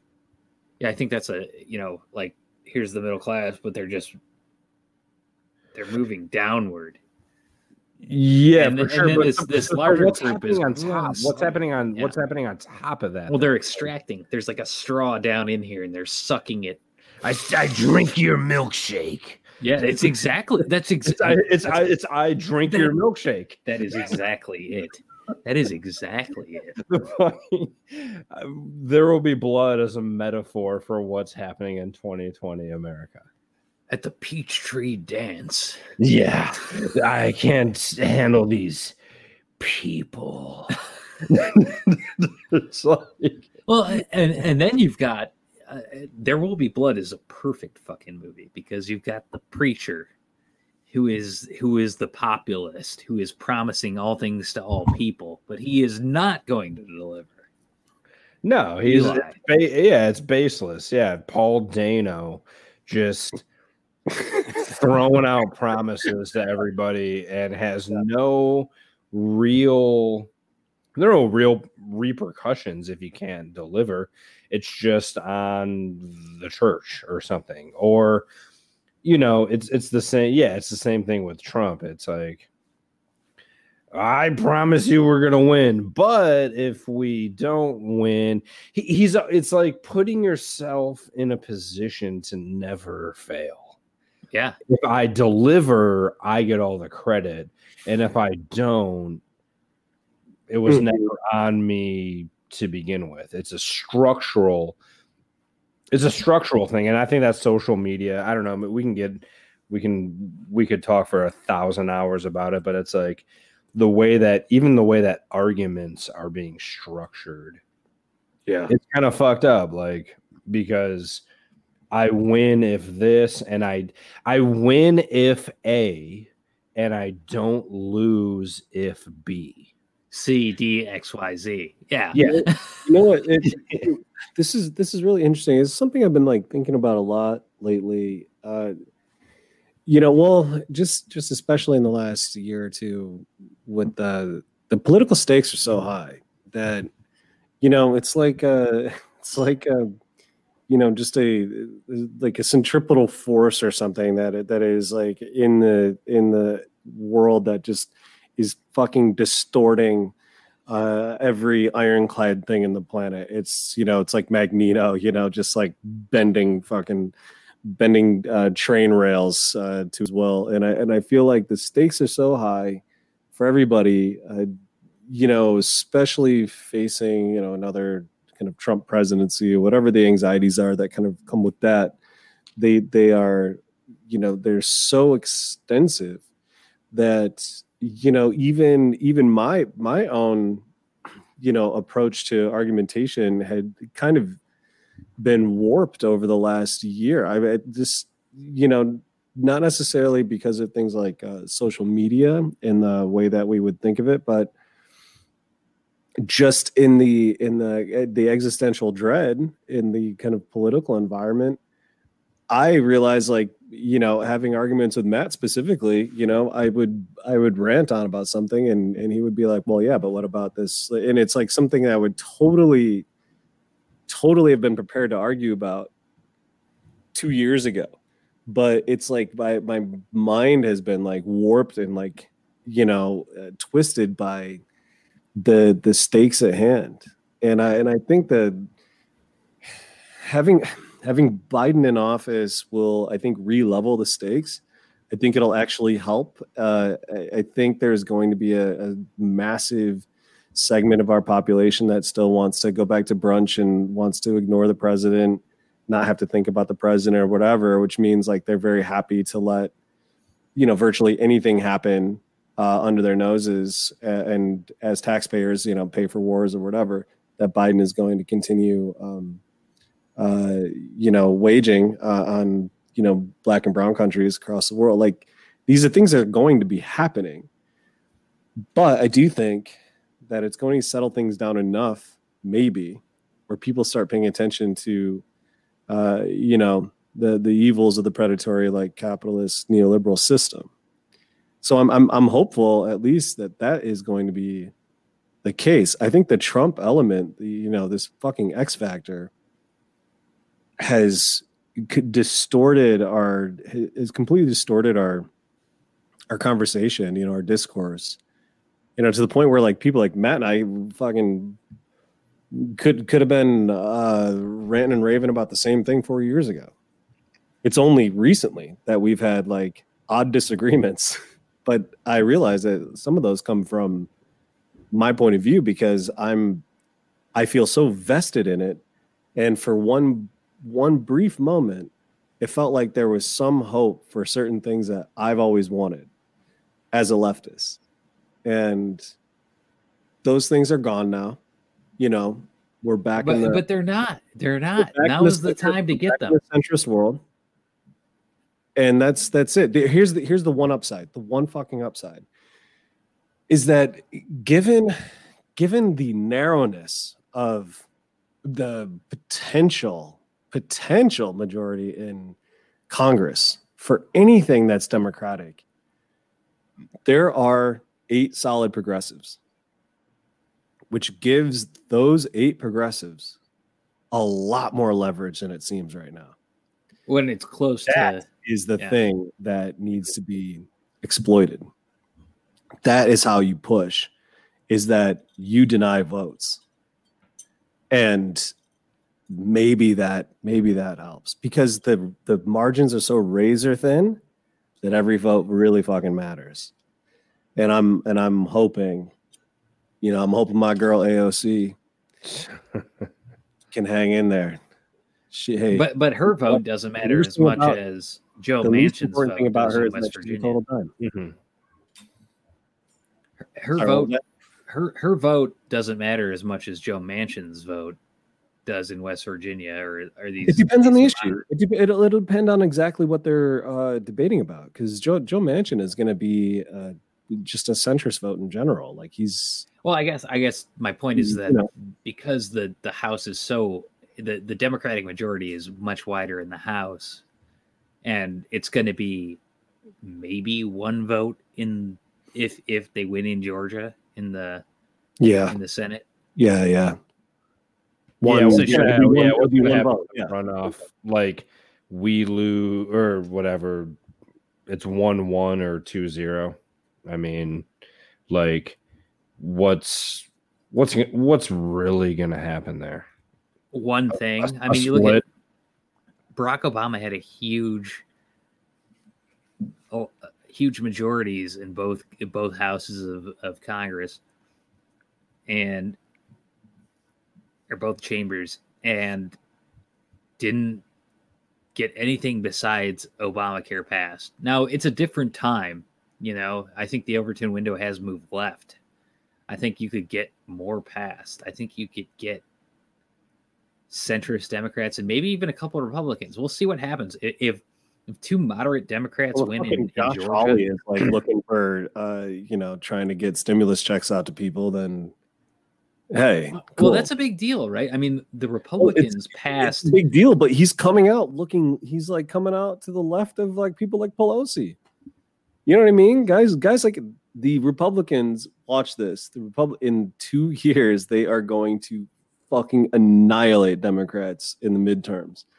Unless the Democrats fucking wise up right fucking now and stop fighting the left. Because people on the right are going to fucking outflank the people on the left. Democrats need to take advantage of this moment where certain Republicans, like certain like elected Republican officials, like even dipshits like Mitt Romney, are like willing to just kind of come back to center and say human things like Donald Trump lost. Well, I think we gotta like take advantage of that. Not necessarily like we need to, bring, not that we need to bring senators over to the left, but like to realize that the volatile nature of politics is like, especially right now, it's like week to week. It's day to day. It's like, who can we get to just admit that Trump lost today? And I'm seeing that. I don't know. I mean, what I'm reading, I don't know what you guys are reading, but I'm reading that Senate Republicans are actually like, okay, I'm willing to admit that he lost. And yeah. Okay, well, let's. Because they're done with him. They're fucking done with him. But what they need is a rebuke in an election so that they can truly break a tie, because a lot of them are afraid. They're afraid of these fucking people who in different eras would be committed to mental institutions. Mm-hmm. I'm not even that woman in that Rudy Giuliani hearing. She's insane. She's mental. Who's this? I don't even know her name. Whatever that blonde woman in the the woman who in Michigan argued alongside when you have who's drunker than any of the three of us are. And holy shit, she's insane. She is so fucking crazy. When you have Giuliani like trying to like bring you back to the fold, you're in outer space. Yeah, and there's so that's 30% of the Republican base. That's 30%. 30, yep. Yeah, maybe plus minus. I don't even know what the plus minus on that over under, is 33.5%. Yeah. There's a lot of nutcases out there. It's a real gamble, isn't it? And some of those people voted for Barack Obama. It's not like they're people's politics on an individual level are completely insane. They're not rational. They're emotionally driven. But one thing you did say in our first episode is that, people that are, the electorate is very conservative. Yeah, I think it has certain conservative leanings, which, to go back to Joe Biden and the defund the police, don't say stupid shit to get people mad at you when you have to explain your way out of it. They don't have like, I don't have the mental capacity to think about what defund the police means and who I'm going to support. No, I understand basic things that I want. And this is where Bernie is good. Bernie is about what he's for, not what he's against. Mm-hmm. So Bernie talks about things that are problematic, corporate interests, whatever. But what he's always talking about a solution, and it's not it's not even a tear down solution, even if it is going to dismantle power structure. So his Medicare for all is about giving everybody something. It's about moving towards something, moving towards an ideal. It's not about destroy the corporation. It's about give people healthcare. You know what I mean? And that's messaging matters. So, and what would be the downside of having somebody like that in power right now? There is not necessarily a downside, but do you think Biden is better to lead this country than Bernie would have been? I do think Joe Biden is actually the man for the times, believe it or not. I mean, his 80-year-old ass, or however old he is, blows me away. All right, we can talk like that. That might be a fun, kind of episode on speculation. Well, because I mean, I don't actually know, but Luke, so I just can't believe that somebody would prefer Biden over Bernie. So Matt, actually, and jump in if I'm speaking out of turn here, but like that is one of the main things that I thought was powerful in the first 1/3 of the Barack book, was that he was just like, at some point, Axelrod or Plouffe and or his crew was just like, don't get involved in a smear campaign. Talk about what you like. We believe in you because you have believed this shit for 25 plus years. You knew when you were in college what you were going to run on. So talk about what you're going to run on and fuck off on, Hillary's people know Hillary's email account or some shit. Like, are we talking about like Obama? Because of whatever Obama said he was running on, he did not. And it connects to Biden. It's like, talk about what you're going to do and talk about the positive things that you're going to do, and spend basically zero time talking about Trump's deficiencies and talking about, we shouldn't be giving Trump any oxygen. I'm sorry to talk over you, but the entire campaign was, I'm not fucking Trump. Exactly. That was it. There was no positive reinforcement for fucking anything that the Biden administration is going to do, or even worse, everything they did say is the extent of anything they're going to do. They have no political will or interest in helping working people at all. They just don't. Rolling back things that Trump did, ostensibly, I guess, does help working people more than the Trump programs did. Mm-hmm. I don't see Biden standing for anything that isn't, siding for what the fucking lobbyists are doing in the farm. I know, man, and I know that you just like me, like, man, I'm far left. I'm looking for progressive policy. I'm looking for strides. I'm looking for strides.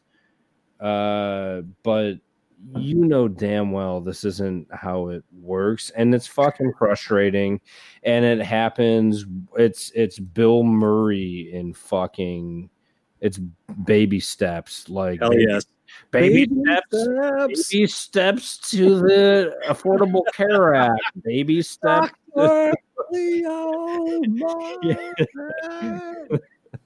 Baby steps to the Secretary of State, baby steps to the fucking this. It's it sucks, man. It's really fucking frustrating. No, I just think, honestly, it's I think from the left, the idea is to try not to piss off people like Matt, who are like smart and pragmatic, but also try to constantly remember the like moral authority that we have, which is, we are thinking in terms of, fighting for the worse off, and we don't think things are good enough. And it's good to have that. It's good to have that element in politics as well, which is just the constantly the fucking bulldog that like continues to like push things as far to the fucking left as possible, because nothing is happening in the middle until it gets pushed further to the fucking left. What Biden is doing right now is he's sitting on his fucking laurels, and he's basically he's just strutting around a lot and he's punching left a lot. He's bringing in fucking Neera Tanden. I mean, we're talking about this next episode because I've got shit lined up, and like I think we definitely need to like actually get into a real like political debate about it. But you know, it's important that we don't say things like we need to accept these fucking baby steps, because the way quote unquote things work is only relevant because of the perception of consensus. I mean, that's it. That consensus in and of itself is fragile, except that it's only fragile if it gets questioned. And it needs to be fragile in order for things to fucking move forward. Well, we don't. My opinion, moving forward is moving left. That's my opinion. Sure. I think that's my opinion. As far to the fucking left as possible. That's why Bernie would have been great. Because you have to go that far to get something to move just a fucking little bit. For sure, and that's my opinion. That's my opinion, and I'm sure that's Matt's opinion too. Like, we all want to like take a step to the left, but it's just like we don't know what is involved in that. The fabric of our political tapestry is just so fucked up that it just takes so very political. long. It just takes like I wish Obama, like, what the hell did Obama really do in 8 years? Like, I love Obama, but like, what the fuck in 8 years? Like, what was he able to accomplish? And he had people even across the aisle by the nut bag. And what the hell, like, what was he really able to do? I mean, he did a lot of good things, but that's you look at Obama's term and you're like 2 terms and you're like, in 8 years, show me. The short answer to that is the Affordable Care Act, Obamacare. Absolutely. Which sucked. Again, no, it didn't suck, because it kept me on health insurance 4 years longer than I would have been. Me too, but it sucked. Yeah, it kept me too. That makes 3 of us. Okay. So that is measurable progress. And there's a lot of people who didn't die because they had health insurance. And I don't have numbers on this, but it compared to where we were to where we ended up. Exactly. It's always in comparison. That's the thing. And like that is the pragmatist like point of view. And I get that. I totally understand. I didn't have health insurance, and then when Obamacare came out, I got it. I went from uninsured to insured, and so it takes 8 years. It takes 3 30-some-year-old white guys 8 years under a president to get the Affordable Care Act. So I mean, 8 years ago, dude, I was and a super majority. 10 years old. Like, that's how fucking long it takes. Mm-hmm. Well, and unfortunately for Barack Obama, or for the country or whatever, for us, that was political capital used to get that. As Joe Biden famously said when he turned to Barack Obama and said, and it was caught on camera, and he was mouthing, "It's a big fucking deal." Yeah. Do you remember that video? Yeah.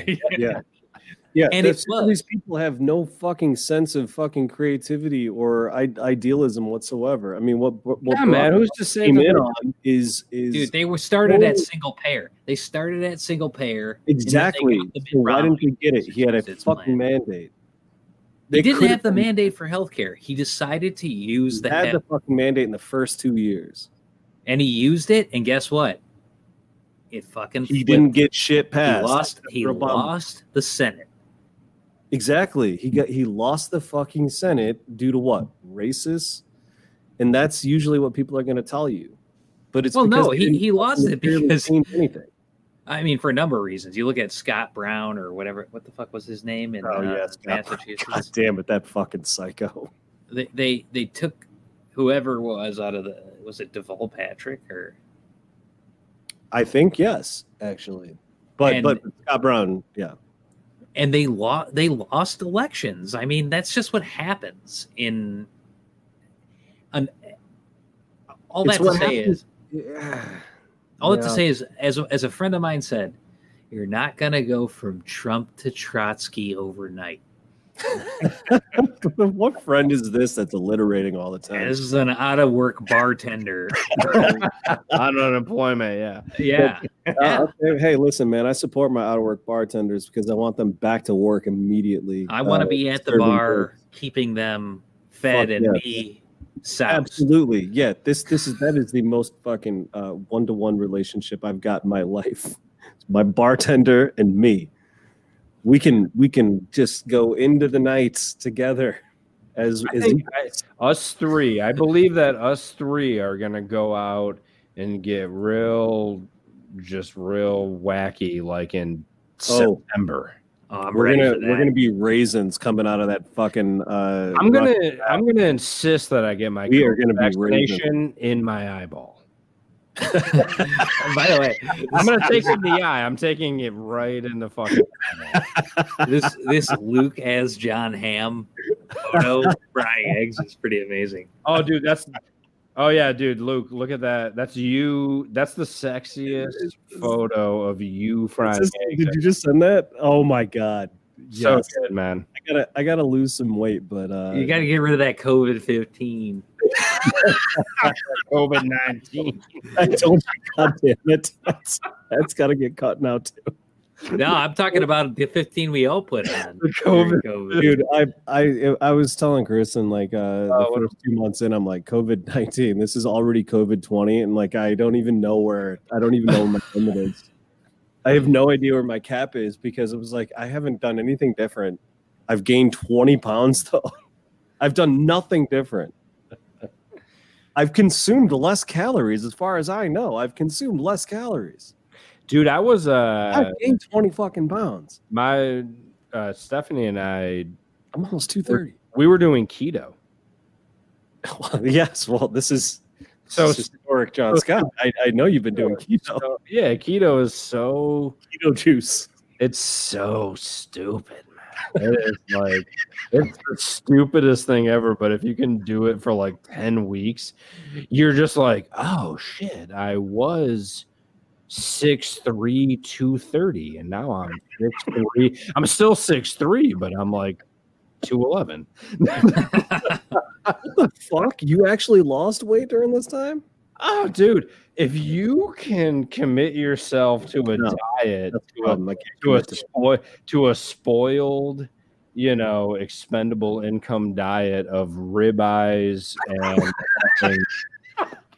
white cheddar, avocado, and like coconut oil. God, that sounds amazing. What Dude. the hell? You're eating like a king. Oh, dude, do that. Yeah, do that for 75 days, and you're just gonna Just melt away. It's weird. Yeah, ask Matt, man, our buddy.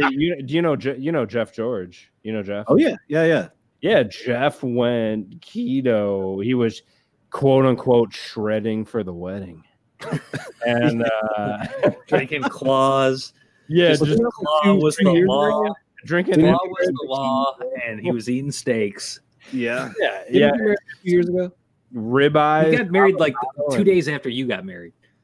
That's what I thought. Yeah. Okay. Yeah. It's 2 years Yeah, I ago. was pissed. I had to go to 3 weddings in 4 days. It sucked. That's right. That's what it was. It was a really expensive week.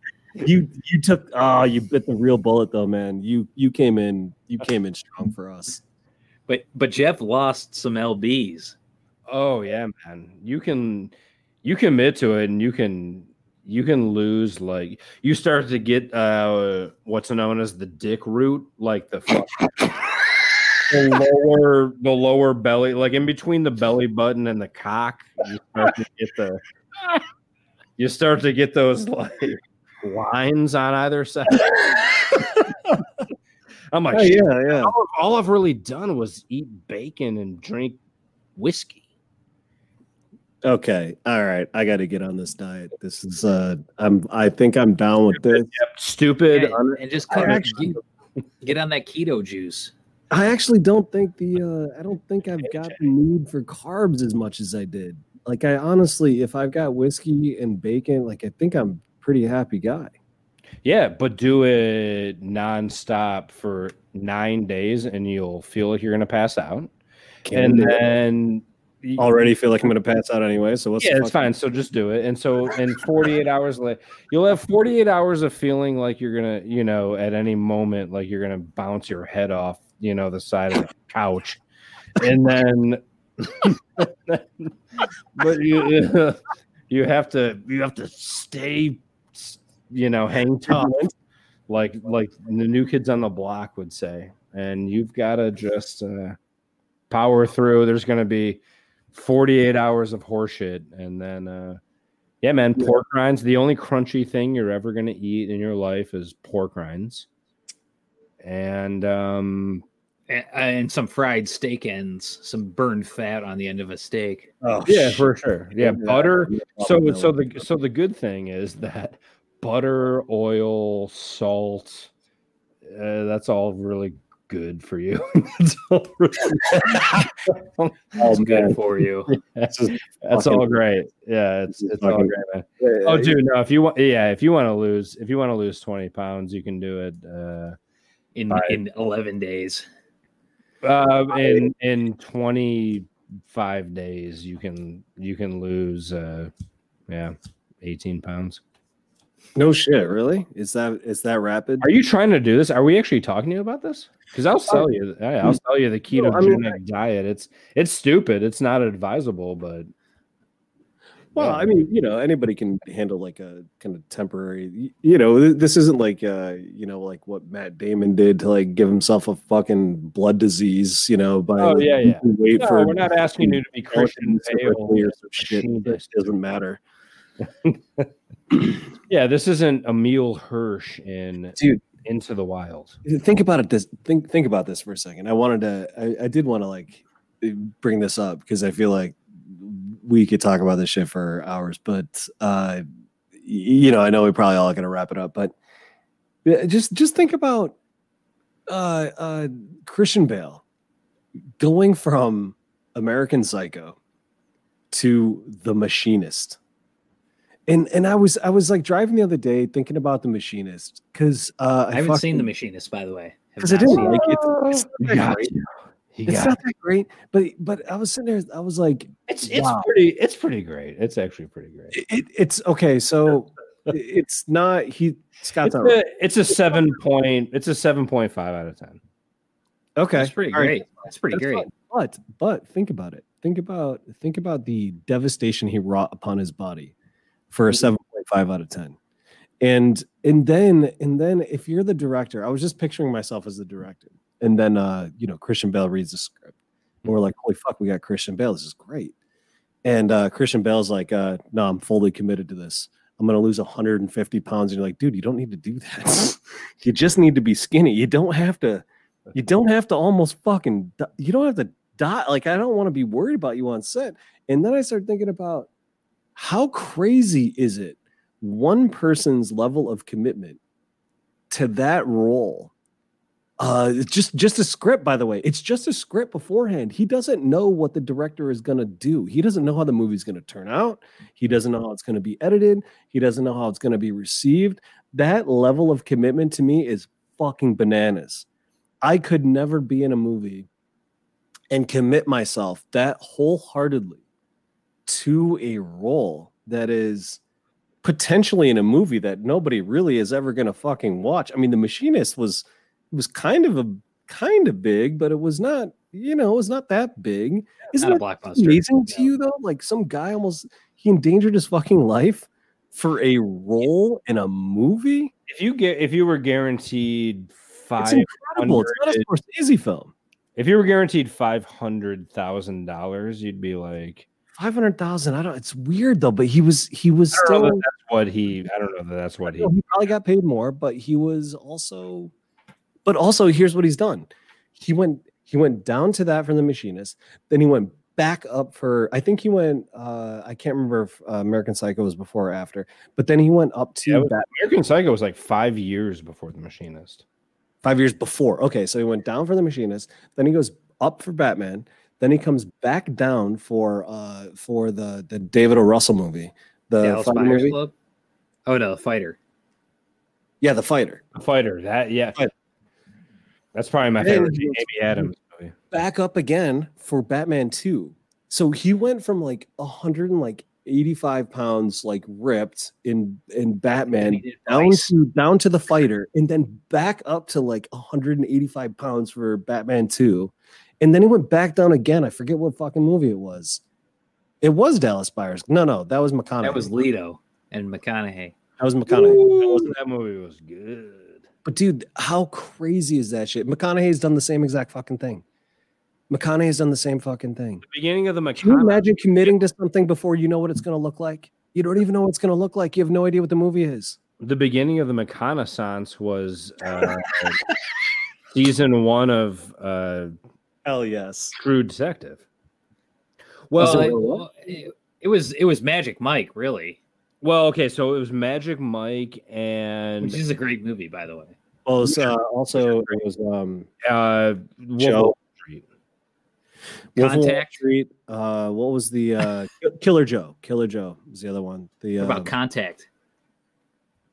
Contact was not part of the McConaughey's. No, It's the a good movie, though. The McConaissance, didn't start until like 2011. What about Mud? I didn't Mud see it, Boy. but it sounds good. I've seen clips. It's a 6.8 out of 10. I am into it. I give Mud. Okay, It's there. hold on. Wait, Did you give guys see The Beach Bum? Wait, you give Machinist 7.5. You give Mud 6.8. That's ridiculous. Did you see The Beach Bum? Machinist 7.9, Mud 6.4. Then if you want to, You're elevating Machinist now. It went up. Machinist is just about good enough to be an 8. Yeah, for sure. What about The Beach Bum? Did you guys see The Beach Bum? Yeah. Oh, yeah. Loved it. It was actually pretty good. Loved it. But it's one of those. It's one of those. It's literally like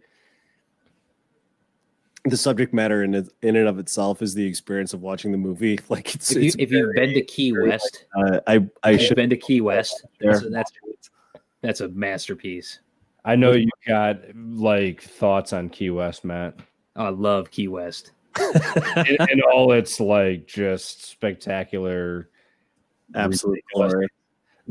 It's fantastic. It's because it's going to be gone. It's going to be underwater soon. So Yeah, we all need to get out to fucking Key West before this climate change thing is becomes real. all right, guys, I can piss. Yeah. I can taste it. I got to piss so bad, and I'm hungry. Yeah. Totally cool. I'll text Mike, let him know we're done. All right, this was good. This is not bad for a free flowing one. Mm-hmm. No, I don't think so at all. I like it, and I'm glad we recorded. Take care of yourself. Well, if we do Christmas Eve, since we don't have to spend time with our bullshit families. Yeah, fucking fan. No, definitely not. After getting burned for no reason that we know. Yeah.